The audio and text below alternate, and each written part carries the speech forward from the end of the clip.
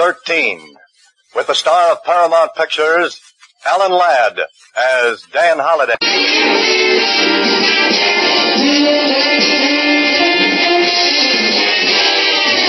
Presenting Orson Welles as The Third Man, The Lives of Harry Lime.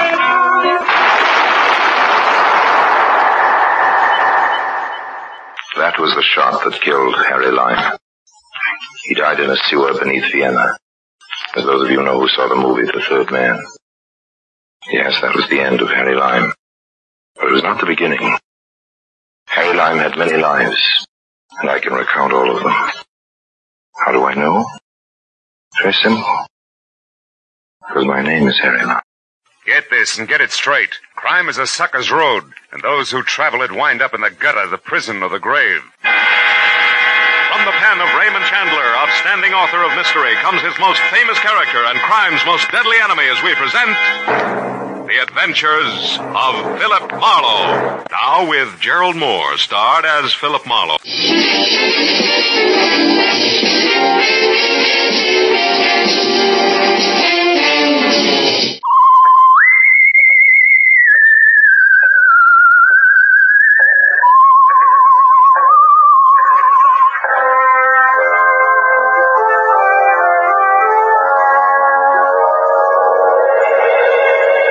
Adventures of the Saint, starring Vincent Price.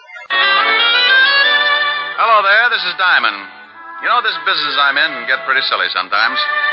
I can go along for a whole month and get by on nothing but meals at the automat and a dozen laughs a day. The funny ones usually pay just as well as the tough ones, but eventually somebody starts something that's about as funny as an open grave.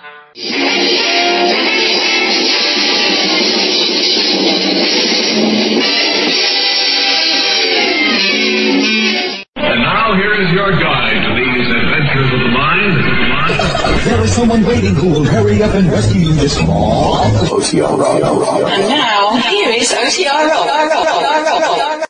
Hey everyone, this is OTR Rob welcoming you. Have you ever started out your day and it seemed like it was going to go well, and then somewhere later you realize that it's gone south and you can't get it back? That's how I feel today. Anyway, hey everyone, this is OTR Rob welcoming you to another edition of Richard Diamond, Private Detective. I forgot where I was. This episode is from January 7th, 1950. The episode is entitled Butcher's Protection Racket. And after that, I have The Lives of Harry Lime from October 5th, 1948. The episode is entitled Operation Music Box. And then we have my favorite, The Saint, starring Vincent Price, from February 25th, 1951. The episode, it kind of sounds like an episode of Dragnet, because all of the Dragnet episodes start out with the big something or other. And this episode of The Saint starts out as The Big Swindle. And I have an episode of The Adventures of Philip Marlowe from 1948, and it's from October 10th, and it's called The Panama Hat. I used to own a Panama hat. In fact, it belonged to my father-in-law, and he gave it to me, and it's an original Panama hat. I asked him when he got it from. He says, all you have to do is look at the box, son. And the box said that he bought the hat in 1937. So even the box told me how old this hat was. And it was in great shape. And I wish I still had the hat. It got stolen at a party I was at, a masquerade party, where I was wearing the hat. And can't get it back no matter what. I wish I had that original hat. It was perfect. Anyway. And after that, it's box 13 from, again, October 10th, 1948. The episode is entitled Double Mothers. It almost sounds like a dirty joke. And it could very well be in this case. But enjoy all of these shows. And I'll see you all back here next week, God willing. and the creeks don't rise. Portions of the following program are transcribed.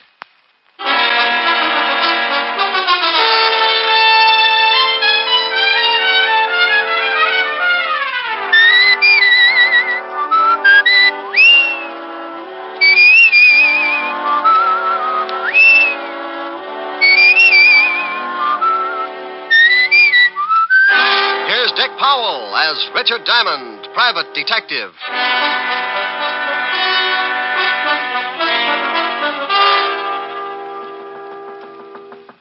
Yep, door's open. Mr. Diamond.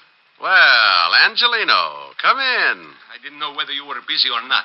If you didn't hear the drums, you know I'm not busy. Drums, Mr. Diamond? Well, it's sort of a ritual, Angie. Every time I get a paying client, my landlord offers up his thanks to the goddess of joy. Plays an old bongo and turns on the heat as a kind of sacrifice. I see. Oh, no, you don't. You're too normal. What's the trouble, Angelino? The pig's knuckles in your butcher shop got arthritis? You always with the kidding, Mr. Diamond. Yeah, that's the kind of a hairpin I am. Hairpin? Angie, you got something on your mind. Forget my little asides and let's have it. I got the big problem, Mr. Diamond. Oh, you mean something's wrong and you can't pay me to take care of it? Oh, no, I can pay. Oh, well, then you haven't got a problem. You slip me the cash and I'll move in on your worries. Well, you see, it's like this.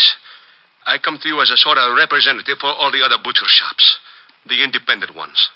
I ain't the only one that's worried, so all the butchers got together last night and decided to do something about it. I hate to be a nag, but do something about what?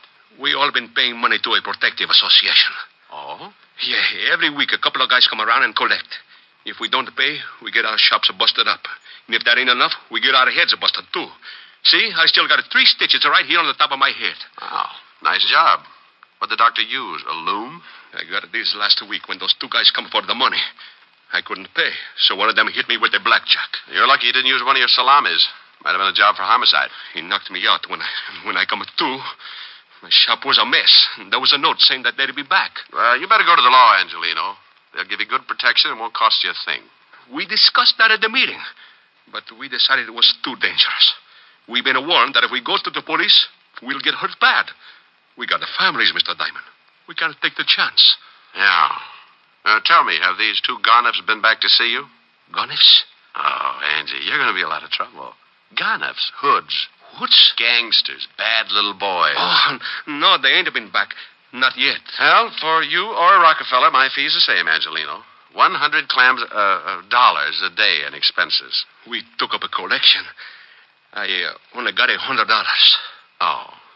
Why does this always happen to me? I'm going to end up making Simon Legree look like Snow White. You only got 100. Huh? Yeah, but we thought of something. If it costs more, you can take it out in trade at any of the butcher shops. Well, it's liable to run into a lot of ham hocks. It's the only way we can pay you. So I'll throw a barbecue. Let's go, Angelino. Where do we go? Well, you and the rest of the butchers have not only hired yourselves a private detective, but you've got a new addition in the Butchers' Union. You mean you... Yeah. Come on. I want you to show me how to carve a lox.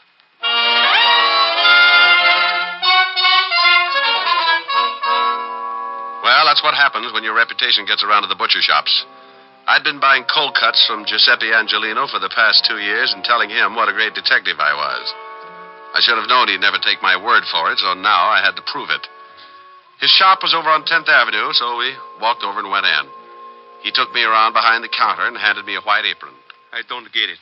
Why you want to be a butcher? Well, Angie, you want me to get a line on these 2 guys who do the collecting, don't you? Sure. Well, I can only think of 2 ways I could watch them and not look suspicious.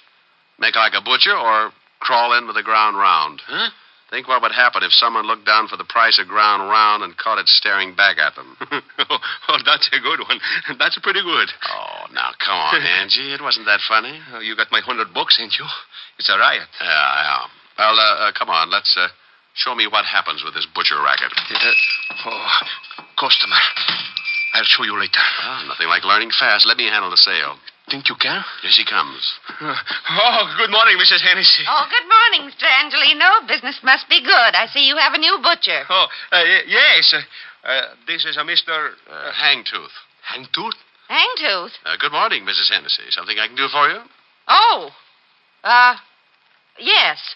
How much is the lamb shoulder today? Oh, yes. Which one? What? Look, maybe you better let me think. Relax, Angie. I'll make it. Which shoulder would you like, Mrs. Hennessy? Well, is there any difference, young man? Oh, yes. You see, this lamb is really a ram. A ram? Oh, sure. You hurt his shoulder playing against the Eagles 2 weeks ago. We're also selling his shoulder pads at 21 cents a pound. Mr. Angelino. You'll find him hanging in the back with the spare ribs.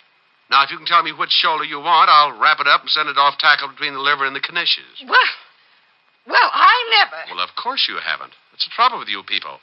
Now, here's a nice little ram that played his heart out. Oh, by the way, the heart is a special today, 11 cents a pound. Angie. Is she gone? Like a laundry in a tornado. What for do you want to do that, Mr. Diamond? She was one of my best customers. I wanted to get her out of here, and I wanted to get her out in a hurry. But why do you have to do it like that? Not a lamb, a ram. Which shoulder do you want, Miss Hennessy? Look, Angie, I'm sorry, but you can explain it to her later. Just as she came in, I spotted 2 guys heading this way. When they saw her, they backed off. They're standing across the street right now. Where? Right over there, in front of the cigar store. Hey, one of them has got a hatchet. No, not that one. You're looking at the Indian. Over there. Oh, yeah. Hey, that's them. That's the 2 guys who hit me on the head. They're the ones who come around to do the collecting. Well, they're coming again. You better duck. I'll take care of it. You be careful. They're pretty rough monkeys. Go on, now beat it. They're almost here. Yeah. I'll be in the back. One meatball. I got you under my skin. Well. Good morning, gentlemen. What can I do for you? Where's Angelino? Oh. Well, he's out buying some old buffalo. I'm the new assistant. Buffalo? Red, shut up. And get your hand out of the pickles. All right, now tell me, new assistant, when'll he be back? Well, that's hard to say. These buffalo are in Wyoming. Oh, yeah. Carl, I think this guy's trying to be funny. You win yourself a lamb chop. How'll you have it, with or without the bloomers? You know something, Red? I think you're right. What's your name, laughing boy? Hangtooth. Hangtooth? Oh, I'm going to have more fun with that. It throws everybody. Well, look, Hangtooth. You know who we are. How many guesses? You won't even need one. We're in a hurry. We're collectors. We put all the scraps out in the back in a can. You can't miss it. I don't like you. Well, I have a friend. Maybe we could double date. Look, let's stop the clowning. If Angelina didn't tell you about us, it's going to be too bad for you. We're here for some money. We get it every week. $25. Yeah. Last week, Angelino didn't have it, so he accidentally hit his head. We figured that all that blood would make him remember it this week. Well, I'm sorry, friend, but Angie didn't say anything about it. Tell me, what does he pay you boys for? Oh, little things. Protection, mostly. You see, if he paid us last week, he wouldn't have hit his head. You know something? I know a big fat cop who would just love to hear all about this protection Angie's paying you for. You do, huh? Yeah, I do, huh? Well, look, seeing as how you're a new boy around here, maybe we ought to tell you first. Why don't you do that? Let's go on the back. I like it here. I listen better. You do, huh? Is that all you guys can say? Now get out from behind that counter. Oh, I want to explain the thing to you. Yeah, go on, Red. Explain it to Mr. Hagtooth. Hangtooth. You'll have to pardon him. He don't hear so well. How's your hearing, Hangtooth? Depends on what I'm listening to. If it's dull, I might end up with an ear trumpet. You might end up with one whether it's dull or not. Now, seeing as how you're working for Angelino, you're going to need protection, too. So let's have the $25. I want to know what I'm buying. Sure. Here. Oh, now, don't you know it isn't nice to go around breaking up showcases, and especially with that nasty old sap? Well, you never know when things are going to get busted, see? Now, don't you think you need protection, Mr. Hangtooth? Tell you what I'll do. I'll pay you for protection if you'll pay me. Pay you? For what? Well, you never know when things are going to get busted. Like your jaw, maybe. Why, you... Hey, Carl, help me. Yeah, sure I'll help. This looks like my head-breaking day. Got his legs. All right, hold him. I'll tap him good. Give it to him again. Oh, he's a rough one, ain't he? Yeah. Kick me in the mouth, will you? Hey, Red. Let me try that, huh? Hank do turn such a pretty color when you kick him like that. He's out. You think he gets the idea? Maybe not right now, but when he wakes up, he's going to have a sore head to remind him. Come on, we'll come back for Angelino later. Well, you can't really blame brave little old me for going to sleep at that point. One I could have handled, but in that cramped space behind the counter with both of them coming from different directions, I had to give up sooner or later. And I did for about 20 minutes. When I finally snapped out of it, I looked up and saw 3 heads staring down at me. 2 herring with Angelino in the middle. You all right, Mr. Diamond? Oh, Angie, do you always ask people that right after they've lost their blood? Here, let me help you get up. Oh, swell. Now, look for my eyes, will you? I didn't know what to do. I guess I should have called the police. Oh, why, Angie, you're really beginning to think for a change. Oh, let me sit down. But when I thought about calling the police, I also thought about my family. Those 2 men might have beat up my family just like this. Yeah, I guess you're right. You take the $100, Mr. Diamond, and forget about this. It's too dangerous. When they come back, I'll pay them the money and nobody gets hurt. Look, I can understand why you're scared, Angie. Those 2 headhunters are kidding, but you can't let them get away with it. I can, and I will. I ain't taking no more chances. First, they bust up my shop, then they bust... No, thanks. I've had enough. Okay, Angie. Here's the 100. No, that's yours. And then say it's a present. Buy yourself some new glass for the counter. What are you going to do? Well, now I got no obligation, Angelino. Just a sore face and a nasty disposition. I won't get back to normal until I find those 2 guys and tie their necks in a bow.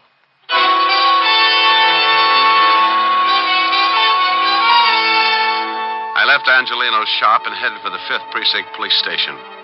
I wanted to look up 2 sure bets for the police gallery. One named Carl and the other Red. 2 guys who went around scaring poor little businessmen like Angelino. By the time I reached the station, the aches from the beating were making me very unhappy, and when I walked into the squad room, I spotted something that didn't make things any better. Yeah, what do you... Holy cow, Diamond. Well, Otis, I'm glad you noticed. It means I put myself together all right. What's the matter with your voice? I got a cold. Sounds like you swallowed a rattlesnake. Yeah? Well, what happened to you? Oh, don't be silly. I always bleed just before lunch. Yeah, how'd it happen? It wasn't easy. Is the lieutenant in? Sure, go ahead. Thanks. Say, Otis, when are you going to start shaving in the morning? Why, what's wrong? Your 5 o'clock shadow is 4 hours fast. Oh. Hello, Walt. Now you listen to me. Wow. You like it? What hit you? Wait till the bruises show up. I come on in Technicolor. Someone sure did a good job. And that someone is 2 guys, one named Red and the other Carl. Red and Carl. Yeah. I got closest to Red. Name matches the hair, busted nose, about 190, and very nasty with a sap. And Carl? Dark greasy. Well-dressed if you like the type. Big boy with a scar under his right eye. You sure pick 'em. You know them? Yeah, I think so. Here's one of them. Let's see. Yeah, you are so right. This is sweet little Carl, all right. Carl Tate, sort of a new boy, import from Chicago. Here's the other one. Yeah? Yeah, that's Red. They work together, a couple of muscle men. Red Dillon. Arrests all over the place. One conviction, assault with a deadly weapon. What'd they go after you for? They've been pulling a protection racket on some of the independent butcher shops. Who do they work for? They used to work for Jack Arnold before he got sent up. Well, I know they're not working this setup alone. It's too big. No, they wouldn't be. Hey, Tiny Easter's in town. Tiny Easter? Oh, used to be Arnold's right-hand boy. That's right. Came in about a month ago. I'd love to get something on him. Nobody has ever been able to nail him. Well, it adds up. He used to work for Arno, so did Carl Tate and Red Dillon. Now, if we can't pick him up just because 2 of his boys worked you over, I just say they weren't his boys. I don't want him picked up. I want Carl and Red. If Easter goes along with the deal, you can have him. And what are you going to do? Get cleaned up and pay Mr. Tiny Easter a visit. What's his address? Well, he's got an office on East 48th Street, 804. Thanks, Walt. Tiny's a bad boy. Well, I'll take along my .38 just in case I have to spank him. Bye. I left Walt and went back to my office. Took a clean shirt out of the closet and washed up. I locked up again, went down to the street, grabbed a cab. 20 minutes later, I was standing in the reception room of Tiny Easter's office. A big guy with the bulge under his arm was trying to be as unreceptive as possible. So you want to see Easter? You got an appointment? No, I haven't got an appointment. Now tell Easter I'm out here. What's your name? You're going to get hung up on this. What do you mean? The name's Hangtooth. Huh? Now, you see? Now make like an office boy and tell Easter I got a message for him from Carl and Red. You're a pretty fresh guy, ain't you? Yeah, and I'm going to spoil if I have to stand around much longer. You can spoil rotten for all I care. You ain't going to see Easter. He's busy. Okay. You know, you get so excited you'll ruin your stomach someday. I don't think so. You don't, huh? Skeptic.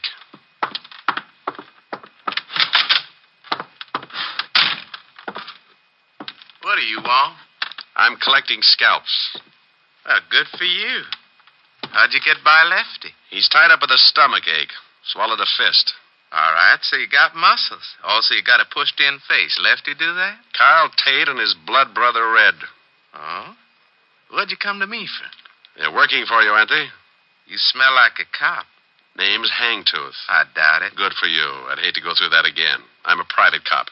Why, not good for you. I was in a butcher shop when your two boys wandered in and started playing squash with me. I don't like to get pushed around, Easter. And I don't like your racket. I want Carl and Red. And if I get you along with them, the state'll hang a medal on me. Looks like you kind of got nothing to lose. Look at it any way you like. Now, what about your two playmates? Well, I don't know what you're talking about, Seamus. I never heard of those two guys. I don't think you understand, Tiny. I'm pretty mad. I'm going to find these two guys, and I'm going to do it even if I have to be unpleasant with you. Why, Mr. Hangtooth, what do you mean by unpleasant? You break a leg, that's unpleasant. Oh? Well, I got something in this drawer might change your mind. Yeah? Oh, my hand. Okay, a busted hand. Unpleasant enough? Take your foot away. You're breaking it in two. Drop the gun in the drawer. Okay. Now, let me explain it again. If you go out and shoot 12 people tomorrow, I'm going to be sore about it. But when you start intimidating a bunch of hard-working little guys and their families, I go off like a skyrocket. Then when a couple of your cheap gunsels push me around, I explode. Look, friend, I tell you, I don't know these guys. Look, Easter, please believe me. I don't know. You worked with him in Chicago. I'm telling you the truth, Easter. I'll work you over like an eggplant in a subway. Look, whatever your name is, I got boys. They'll take care of you. Who's going to tell them to do it? I am. With your mouth swollen shut? Now, where do I find Carl and Red? Golly, you knocked one of my teeth loose. Then I got 31 to go. I guess you really don't understand. Yeah, friend, I understand. Now, where are they? You still need some encouragement? No, that's all right. They're in a warehouse by the 14th Street docks. What warehouse? Rogers and Sons, big sign on the top. Mind if I use your phone? Yeah, go ahead, by all means. Don't you know it's not polite to listen, Easter? Well, what do you want me to do? Go to sleep.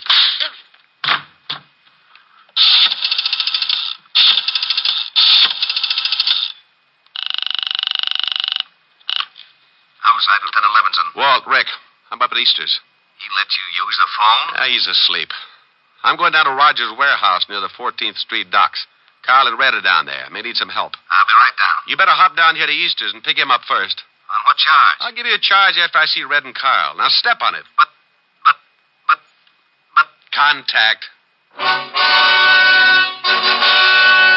left Easter's office looking like a second-class rest home and headed for the warehouse on 14th Street. It was getting late in the afternoon when my cab pulled up near the river and I got out. The cold breeze was kicking up little patches of white on the water, and a light fog was moving in from the Atlantic as I started toward a big building with a sign on the top that read, Rogers and Sons, Importing. The place was boarded up, but a window in the basement showed signs of recent use, so I jimmied it open and dropped down on the dark, cold pavement. I held my breath and listened. There was a radio playing from somewhere in the front of the building, so I started moving toward it. I went up a flight of stairs and onto the first floor.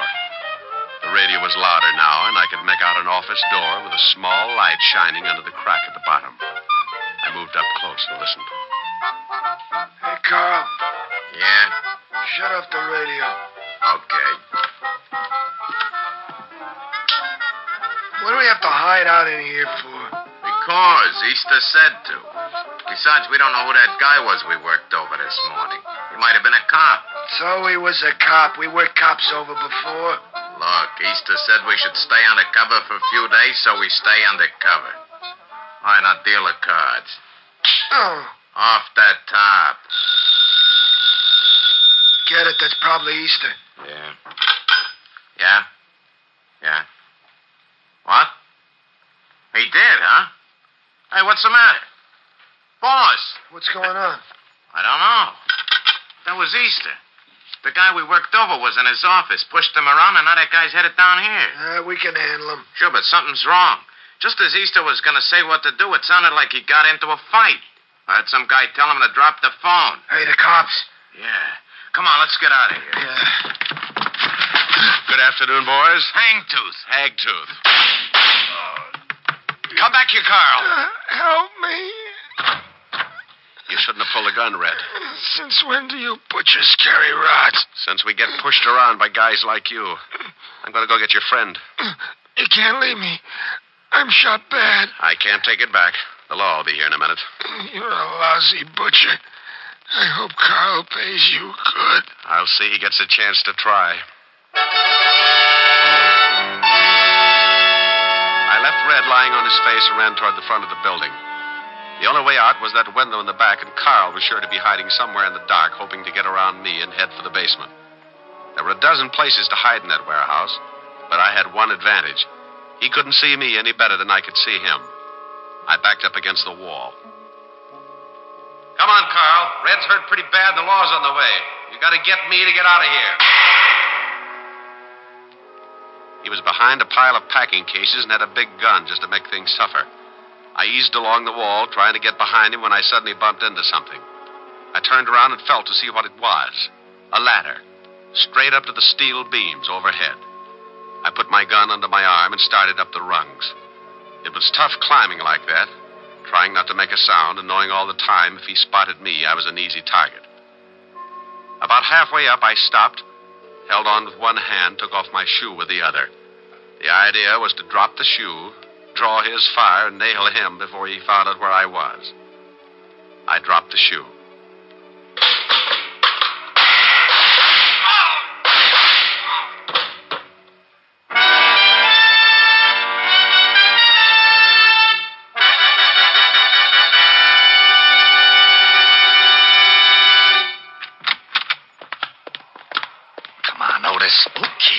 Okay, only take it easy. I can't see nothing, Lieutenant. You can't say nothing either. Shut up. You sound awful. Oh.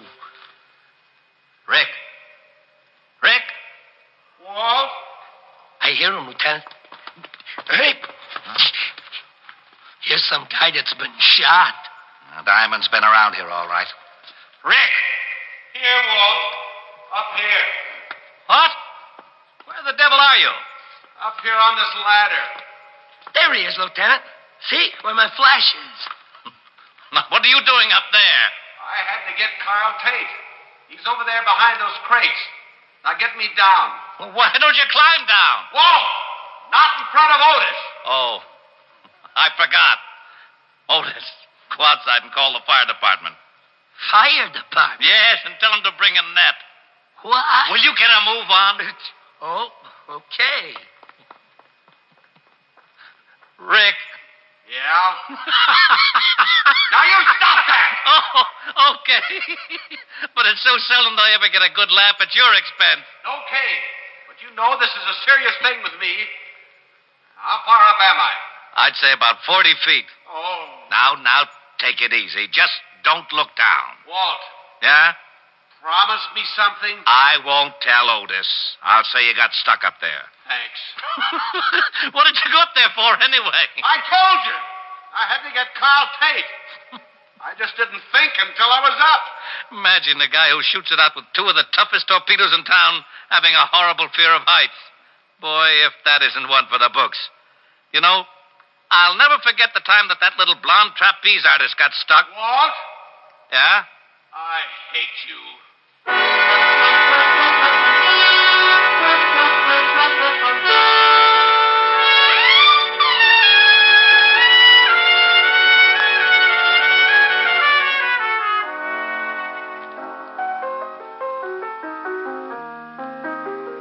Rick. How's your face? Fine. How's yours? Now you stop that. Oh, nice and soft. Rick. What's the matter? I'm just nuzzling a little. You're just nuzzling a lot. You want to nuzzle, you got to sing. Oh, no. No nuzzling. Oh, yeah. No sing, no nuzzle. Fiend. Piker.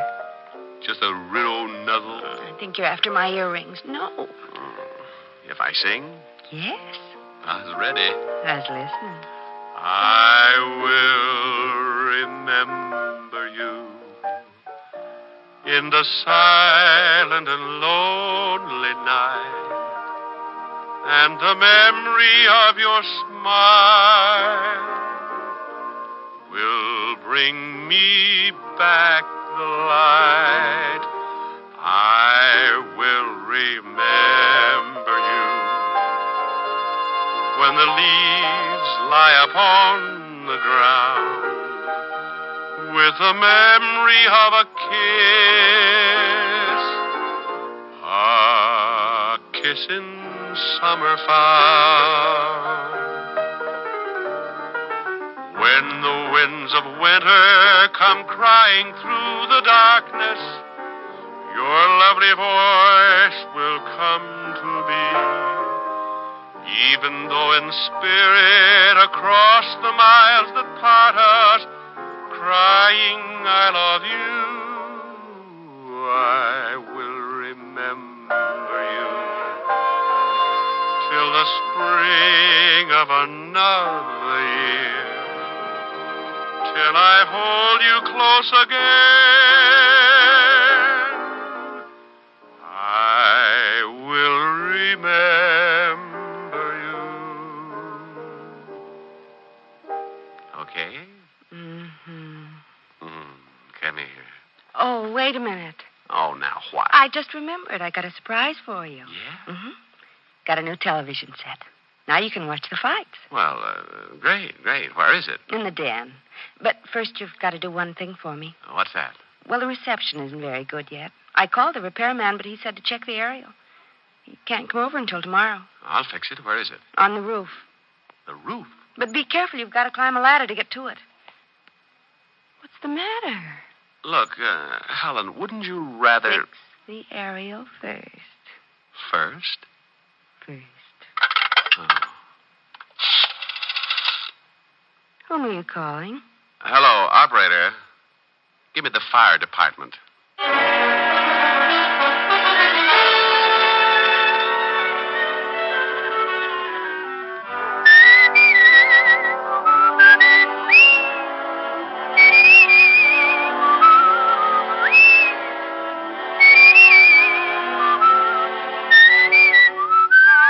You've just heard Richard Diamond, Private Detective, starring Dick Powell. Helen was played by Virginia Gregg, Lieutenant Levinson by Ed Begley. Also in our cast were Wilms Herbert, Nestor Paiva, Paul Frees, and David Ellis. Music was under the direction of Frank Worth.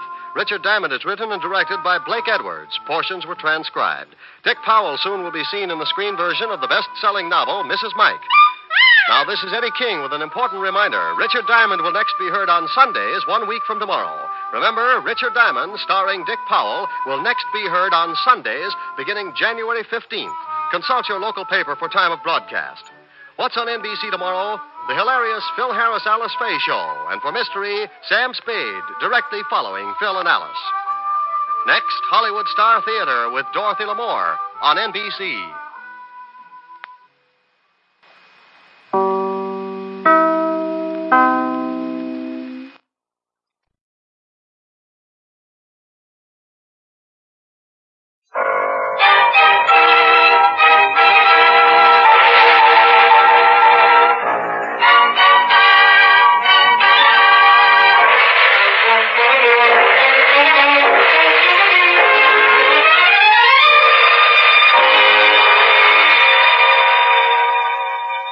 Presenting Orson Welles as The Third Man.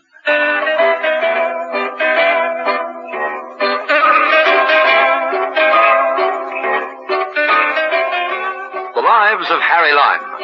The fabulous stories of the immortal character, originally created in the motion picture The Third Man, with zither music by Anton Karas.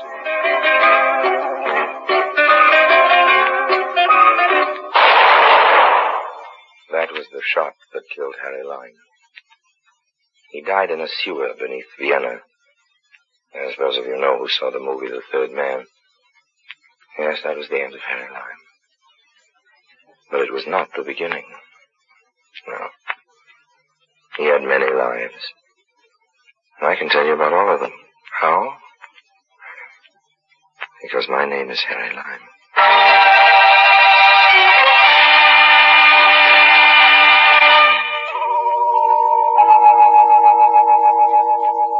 Now, Kiddies, London, which is the capital of England, is noted for a number of curious historical events. King Charles was beheaded in London. They had a fire there and a plague.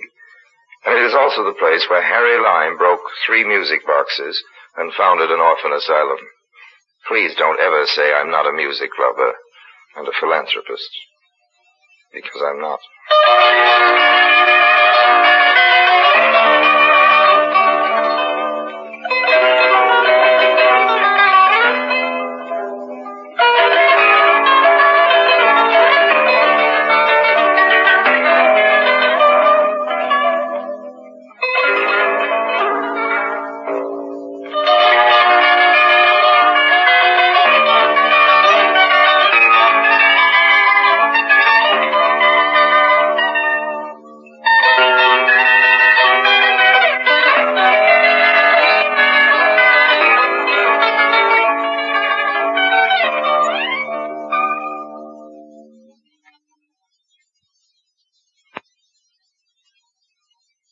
And now, Orson Welles as Harry Lime, the third man, in today's story, Operation Music Box.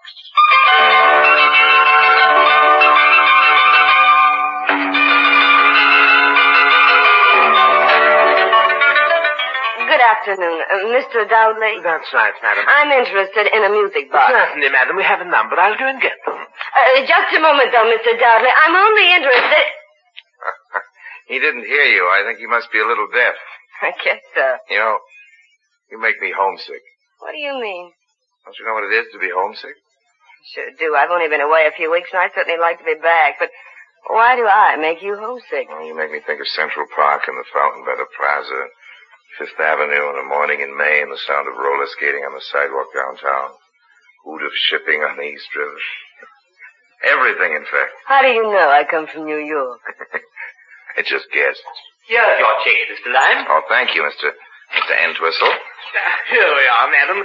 These are all the music boxes we have. These 2 are 17th century, and this one 18th century. This one...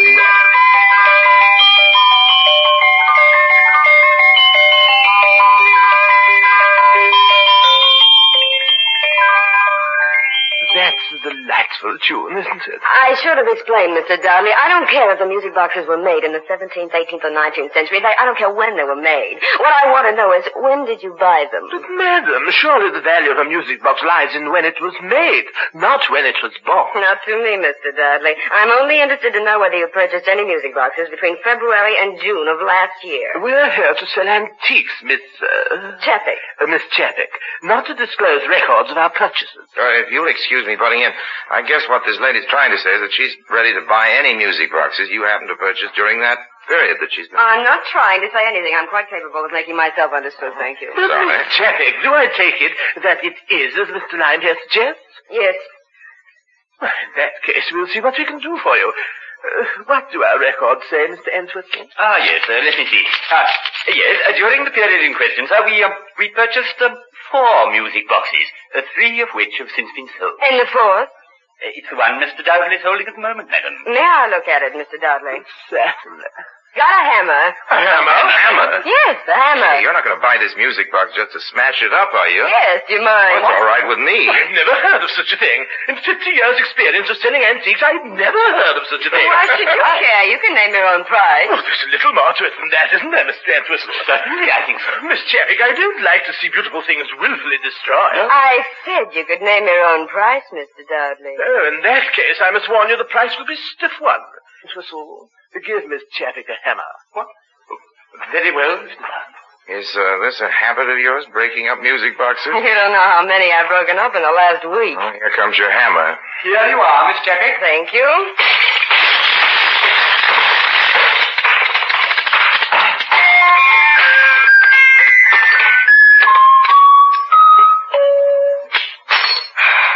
No good. And that little act of wanton destruction, Miss Chappick, will cost you exactly £35. It's okay, Mr. Dudley, but I'd like you to do one thing more for me, if you will. I'd like you to let me have the names and addresses of the people who bought those other 3 music boxes. I'll pay a stiff price for that, too. Oh.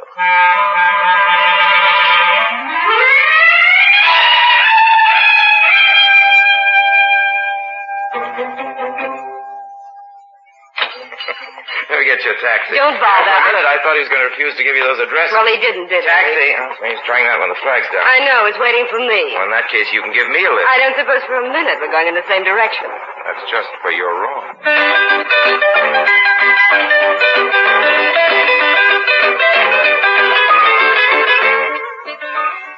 And that's how I met Myrna Chappick. My interest in this girl was twofold. First of all, she definitely started where the Petty girls left off. And secondly, there was this little matter of the music boxes.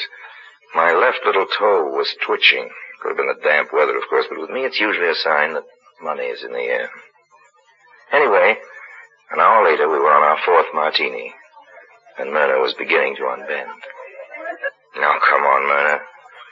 What is all this? What's the idea of busting up all those music boxes? Have you heard of Jan Chappick? You mean the Czechoslovakian guy, the politician? Yeah. What's he got to do with it? The day before he died, he wrote me a letter from London. Hand me my purse, will you? Yeah, here you are. Here, you can read it. My dear Myrna, you will not know me except perhaps from seeing my picture in the paper many years ago, but then that is not surprising, because I only know you from seeing yours. The other day I happened to see in an old issue of the American magazine Esquire a colored photograph of Myrna Chappick. I couldn't help remarking the resemblance to your mother, my sister, who left for America some 25 years ago. Had you ever heard of this guy? Did your mother ever mention it? Not that I remember. Well, how come he took your mother's name, not your father's? My father's name was Chappick. He was a coal miner in Pennsylvania. It's a funny thing, your mother marrying a man of the same name, wasn't it? Well, as a matter of fact, it wasn't. She was an Italian. And the man who wrote this letter wasn't your uncle? No, it couldn't have been it. You know, I'm talking too much. I don't know whether it's you or the martinis. It's both. Well, go ahead. Read the rest of it. Okay, now, my dear niece, this is a painful task which I have before me, but really there is no possible choice.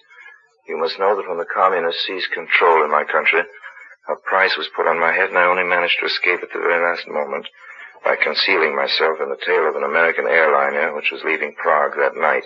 Like many others in Europe in those terrible last years, I managed only to take away with me the meagerest of possessions, a small traveling case light enough for me to carry, for I was ailing and feeble even then. I have said that the purpose of this letter is a painful one, but perhaps you will not find it so, because after all you do not know me, and surely will not receive the news of my death with any sorrow.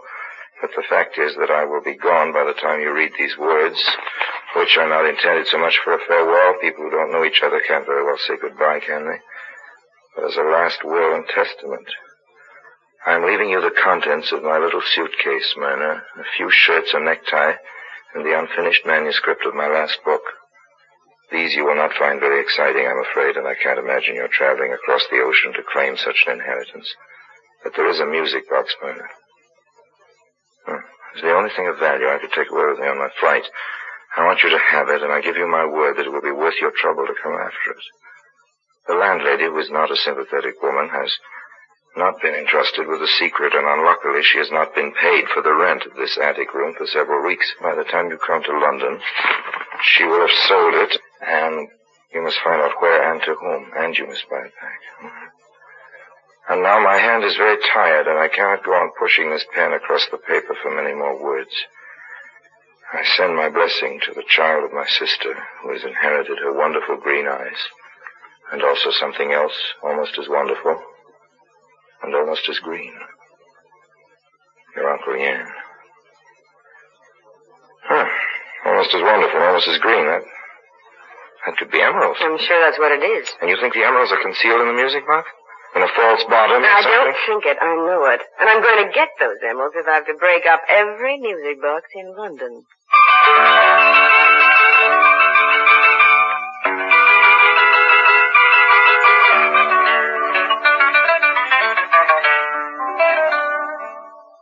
I left Myrna a good deal later that night. He'd had a wonderful time. I had her promise that we'd meet the next evening. I also had something else. I had that list from Dowdley's antique shop. Oh, yes, I know what you're thinking. You're thinking I pinched it out of her purse. And you're right. That's what I did. Somewhere in London there were 3 music boxes, and one of those 3 was a fortune in emeralds, and I've always been a great believer in the old adage, finders, keepers. Yes, if anybody was going to break up any music boxes, it was going to be me.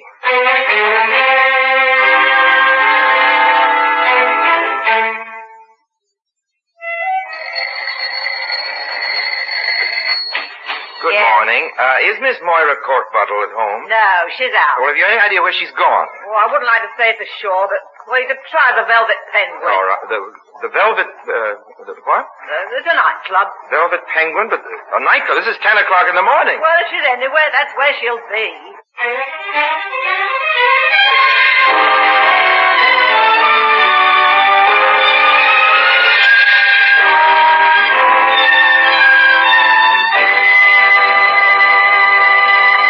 Orson Welles returns in just a moment as the Third Man.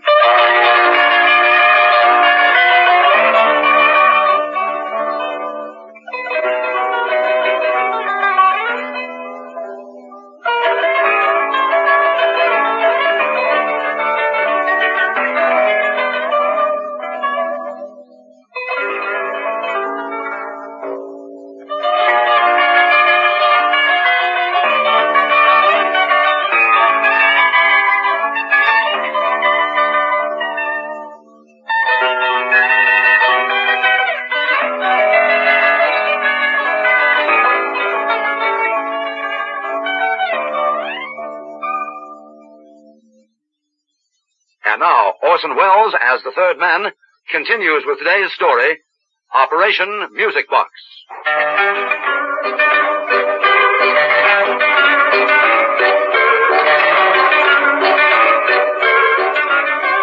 Like all nightclubs, the Velvet Penguin looked more than ordinarily squalid at 10:30 in the morning. Most of the chairs were piled up onto the tables, and by the glare of a work light, an unhappy-looking character in shirt sleeves was pounding the piano.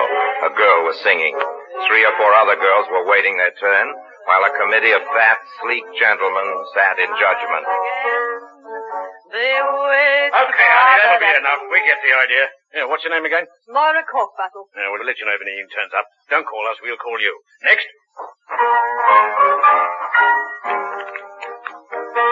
Pardon me, Miss Corkbottle. Yes? My name is Lime. I'd like to talk to you for a minute, if you don't mind. What's it about? A job? Well, no, it isn't. I'm not interested. I've just about as much of this audition racket as I can take. I'm Thank fed you, up with the Madam. whole cabaret game. Just as soon go back to singing in front of a band, even in the smalls. Sorry, I just wanted to ask you about that music box you bought at Dowdley's last February. You a detective? Not exactly. You did buy one, though, didn't you? Yes, I did, but it didn't do me any good. What do you mean it didn't do you any good? I thought it would soften him up. Soften who, Miss Corkbottle? My uncle, of course. My Uncle Ben Corkbottle. You know, General Corkbottle. No, I don't know. You mean you never heard of General Corkbottle? No, I never did. Well, you haven't missed anything. He's an old skinflint and he hates women, even nieces who send him nice antique boxes filled with his favorite Turkish cigarettes on the occasion of his 101st birthday. Is he really that old? Oh, of course not, but he acts that way. He has the box. Yes, when last heard from, he had the box. I wish he had the measles. Would you like to be a good kid? Give me his address. Yes, all right. Give me a bit of paper and pencil and I'll write it down for you. Here you are. I'll write it on this. Okay.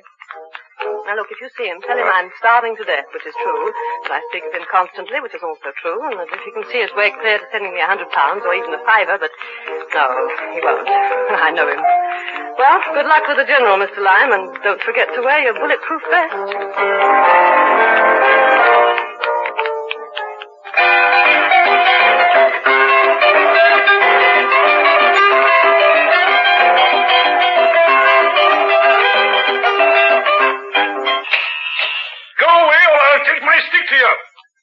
Wait a minute. You don't look like a peddler. Oh, no, sir. I'm not. I'm a collector. Dust collector? Garbage collector? What kind of collector? Well, speak up.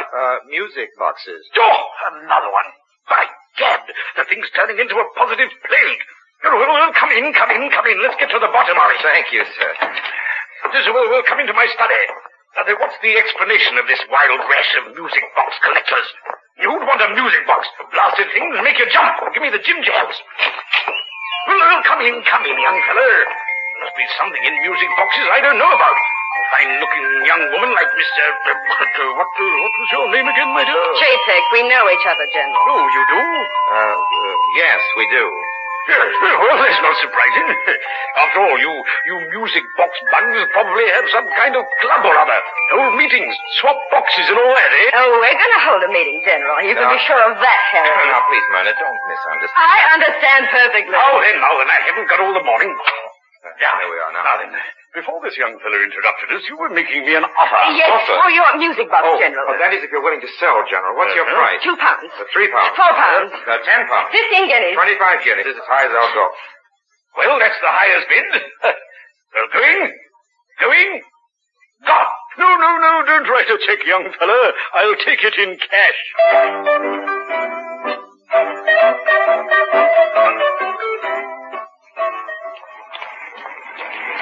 You've got a nerve honing in on this. I guessed you were up to something when I missed that list from my purse. You took it, didn't you? Sure, I took it. What are you worrying about? You seem to be doing all right without the list. Only because I happen to remember seeing the name cork bottle on top of the list, and luckily there are only 3 or 4 of them in the phone book. Smart kid. You deserve better luck. My luck's all right. I've caught up with you, haven't I? From now on, you've got yourself a constant companion, so you'd better start getting used to it. Well, that shouldn't be hard.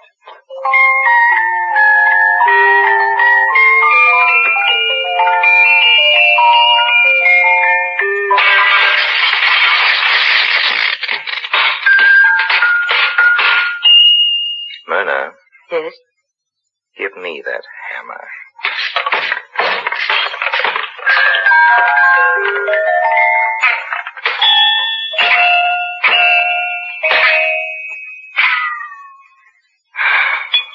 Give it another sock. No use, Myrna. No use. Isn't this one?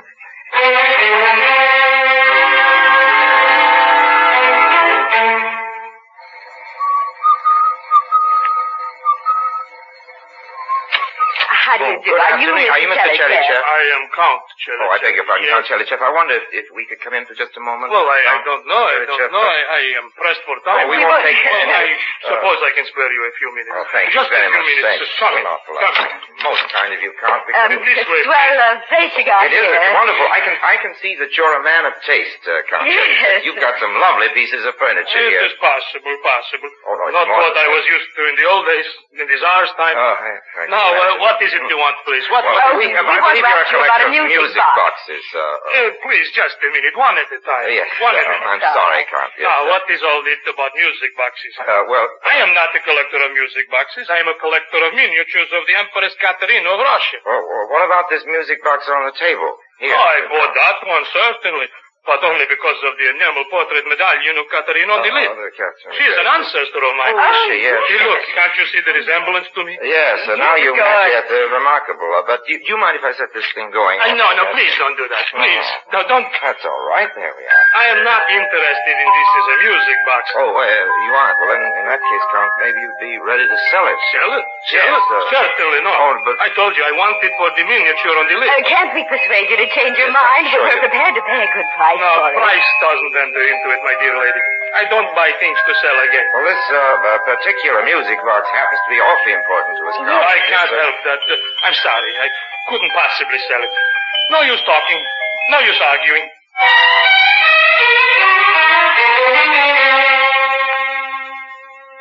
You know, it's a very lucky thing for you, Myrna, my girl, that you've got me as a partner in this business. I hadn't noticed Oh, that. no? There wasn't much luck about the Chelychev episode. We haven't got the book. We soon will have the box. How come? Because, my dear old girl, it so happens that just for kicks, I once took lessons from one of the best cat burglars in the business.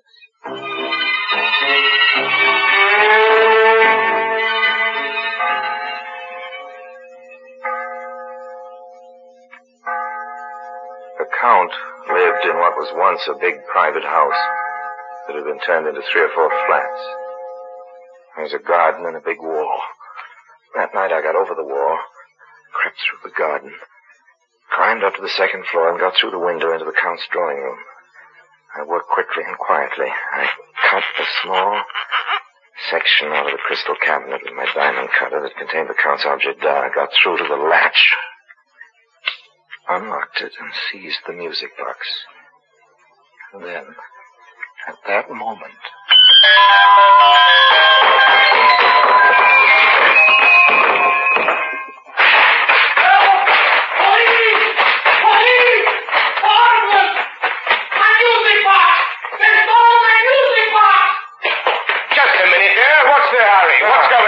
Officer, we've just been burgled. A burglar got in my flat over there. He's stolen my father's antique music box. Did you see anyone come around the corner over there? No, sir. He can't have come this way. We'd better try the other way. Quick. Here, just a minute, Jerry.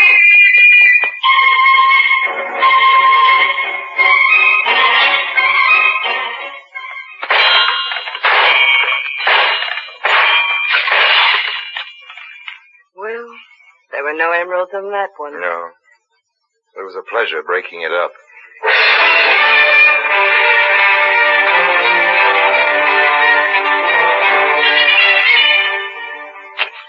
Good afternoon. We'd like very much to see the Principessa, my good How did you two get past the old porter downstairs? Like this. Oh, I see. You, honey. Well, I'm afraid the Principessa wouldn't see you without an appointment. Tell me, before she was married, wasn't she Mabel Schroeder from Dubuque, daughter of the chain store king? Yes, she and was. she was divorced from her husband last year, wasn't she? That's right. That's who I talked to. That don't mean she's looking for any boyfriend. With her money, there's always plenty of those. Well, don't look at me like that. I only want to speak to her. I really don't think it's possible. Here she comes now. Ethel. Good I'll speak to afternoon, these people. Principessa. We've been trying to locate a music box. A music box? Yes, it's it's a music box we've been trying to locate. I don't know whether anybody sent you a music box, Principessa? Yes, sir, we certainly did have a music box. Mr. A line. A line. Yes. A gentleman friend of mine gave it to my little daughter, Shirley. Oh? We haven't got it now. Oh. We gave it away to some charity or other. What? I believe it's the St. Andrew's Foundling Home and Orphanage down the East End here. Shirley sure hated that music box. Why was that, Principessa? She couldn't stand that tune. What tune? Oh, you know, that awful tune.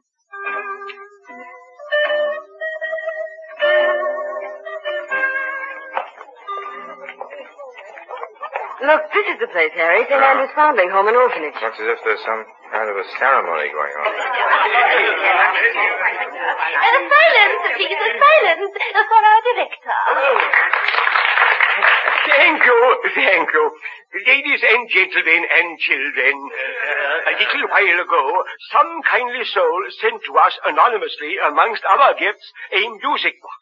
A few days later, little Billy Gubbins, whom you all know, whilst playing with the box, stumbled and dropped it. This incident, trivial in itself, had the most surprising result. A secret compartment in the box was revealed, and in it were jewels. Naturally, we made inquiries in an effort to identify the donor, but fortunately for us, they all proved fruitless. And it is from the sale of these jewels that the building of this wonderful new wing is being financed. Here in my hands is the very box that brought about our good fortune. And I might add, it can still be used as a plaything by little Billy Gubbins. Listen.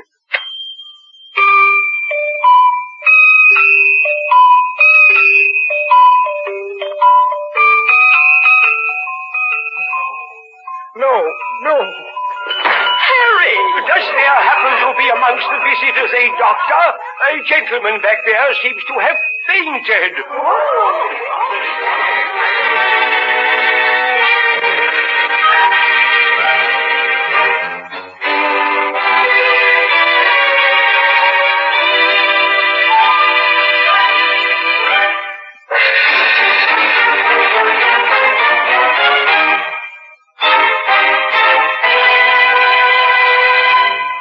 Lime returns in just a moment.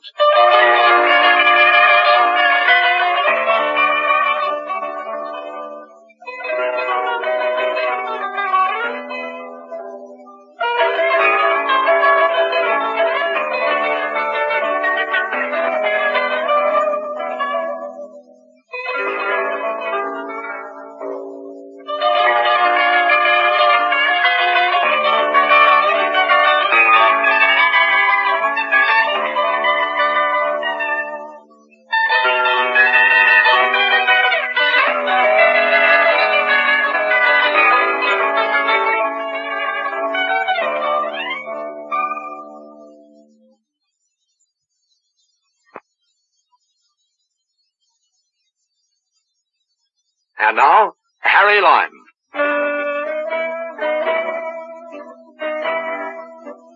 Goodbye for now. And remember what Ben Franklin said about honesty being the best policy. I wish I could.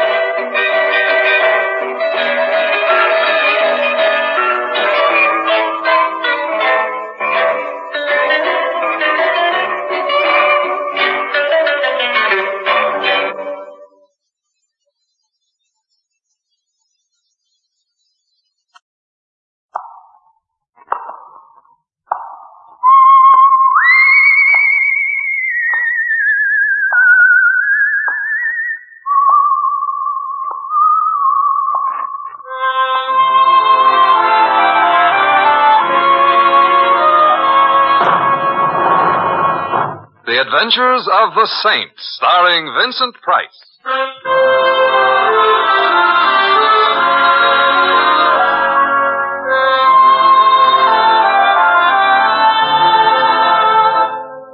The Saint, based on characters created by Leslie Charteris and known to millions from books, magazines, and motion pictures. The Robin Hood of modern crime now comes transcribed to radio, starring Hollywood's brilliant and talented actor Vincent Price as the Saint. Just a moment. Yes? Are you Simon Templar? The man they call the Saint? Yes, I am. Who am I? Oh, what do I get if I come up with the correct answer? Let me in and I'll show you. Well, you're in. If you're carrying your laundry in that little black bag, Jack Benny is... I said I'll show you. There. Oh, laundry never looked like this. Don't touch, just look. It's almost all big bills. The whole bag full of big bills. What did you do, sell your car to Honest John? That's what I want you to tell me. You mean you don't know how you got all this money? I don't know anything. That goes for who I am, where I came from, where I'm going. I see. An hour ago I woke up. I'm in a taxi. We're driving through the park. I got a bump on the head the size of an ostrich egg and this bag full of sugar beside me. When I wake up from a bump on the head, I'm lucky if I find an aspirin beside me. I got no wallet, no papers, no keys, not even a matchbook. My pockets are empty and so's my head. I remember nothing. The cab driver? Oh, he's waiting for me downstairs. Says he picked me up on a midtown street. Says I gave him a 10 spot to drive me through the park while I took a nap. So for $1,000 from this joy-jammed bag, Saint, who am I? My friend, I'm afraid you have amnesia. You'd better tear some doctor away from his cigarette test and have yourself looked at. You're nuts. You go to a doctor with a knock on your noggin, the doctor calls the cops come calling, and write your own finish. You don't like cops? With a head like I'm wearing, I'm not even positive I hate spinach. It isn't what I might think of cops that's important, Saint. It's what they might think of me. You mean the money? I mean exactly nothing else.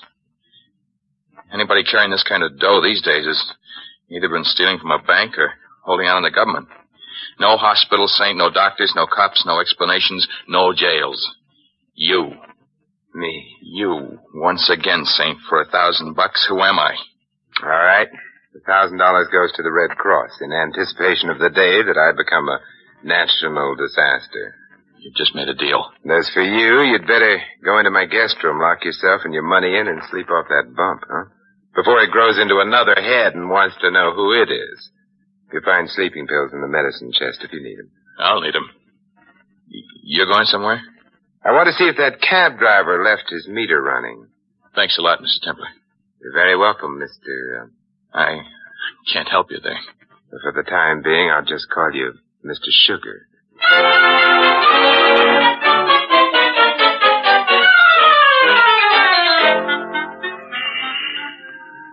Mister, all I know is the guy climbs in the cab at 48 in Madison, hands me a 10 spot, tells me to take it off through the park while he snatches 40. He handed you the money before you took him riding? Yeah, before. Let me have how come? Because I didn't want him in my cab, that's how come. The way he was bobbing and weaving, I thought he was lushed. I didn't want no trouble with no drunks. So you had a little argument? A little discussion. Then he takes out a $10 bill and forces it on me. So I stopped discussing and start driving. The $10 bill, he took it out of his pocket, huh? If you know any other place a guy can carry his dough, let me know, and I'll take the bill off of my wife's neck when we go to bed nights. Out of his pocket. What's the matter? You think I'm lying? You're not lying. Now I know how my old grandmother felt when the medicine man swore that the snake oil would cure her rheumatism. Having trouble finding out what the score is, huh? I don't care what the score is. I'd just like to know what the game is.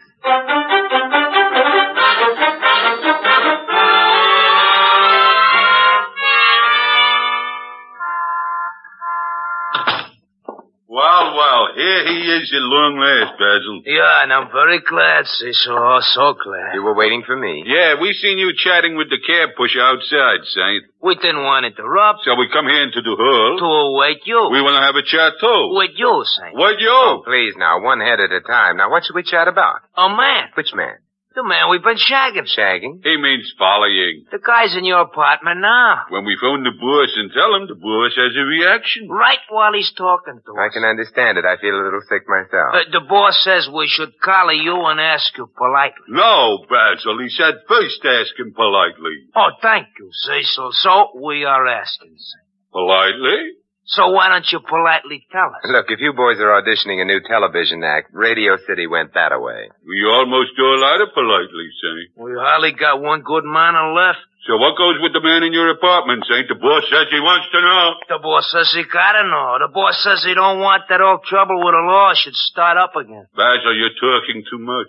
I apologize, And Saint, you are not talking enough. Now, politely, for the final time, the man with the black bag, what's he up to? Yeah, and what's he carrying in a bag? Mustache wax. Mustache wax? Yes, a new kind of mustache wax, homogenized. He dropped in to give me a free home demonstration. No, don't give us none of that. You ain't even got a mustache. Well, he said he didn't mind waiting. Oh, there. Basil, shall you hold him while I hit him, or shall I hold him while you hit him? No, you make the choice. No, Basil, I insist. Cecily, you're high. Couldn't bear to see such a beautiful friendship broken up.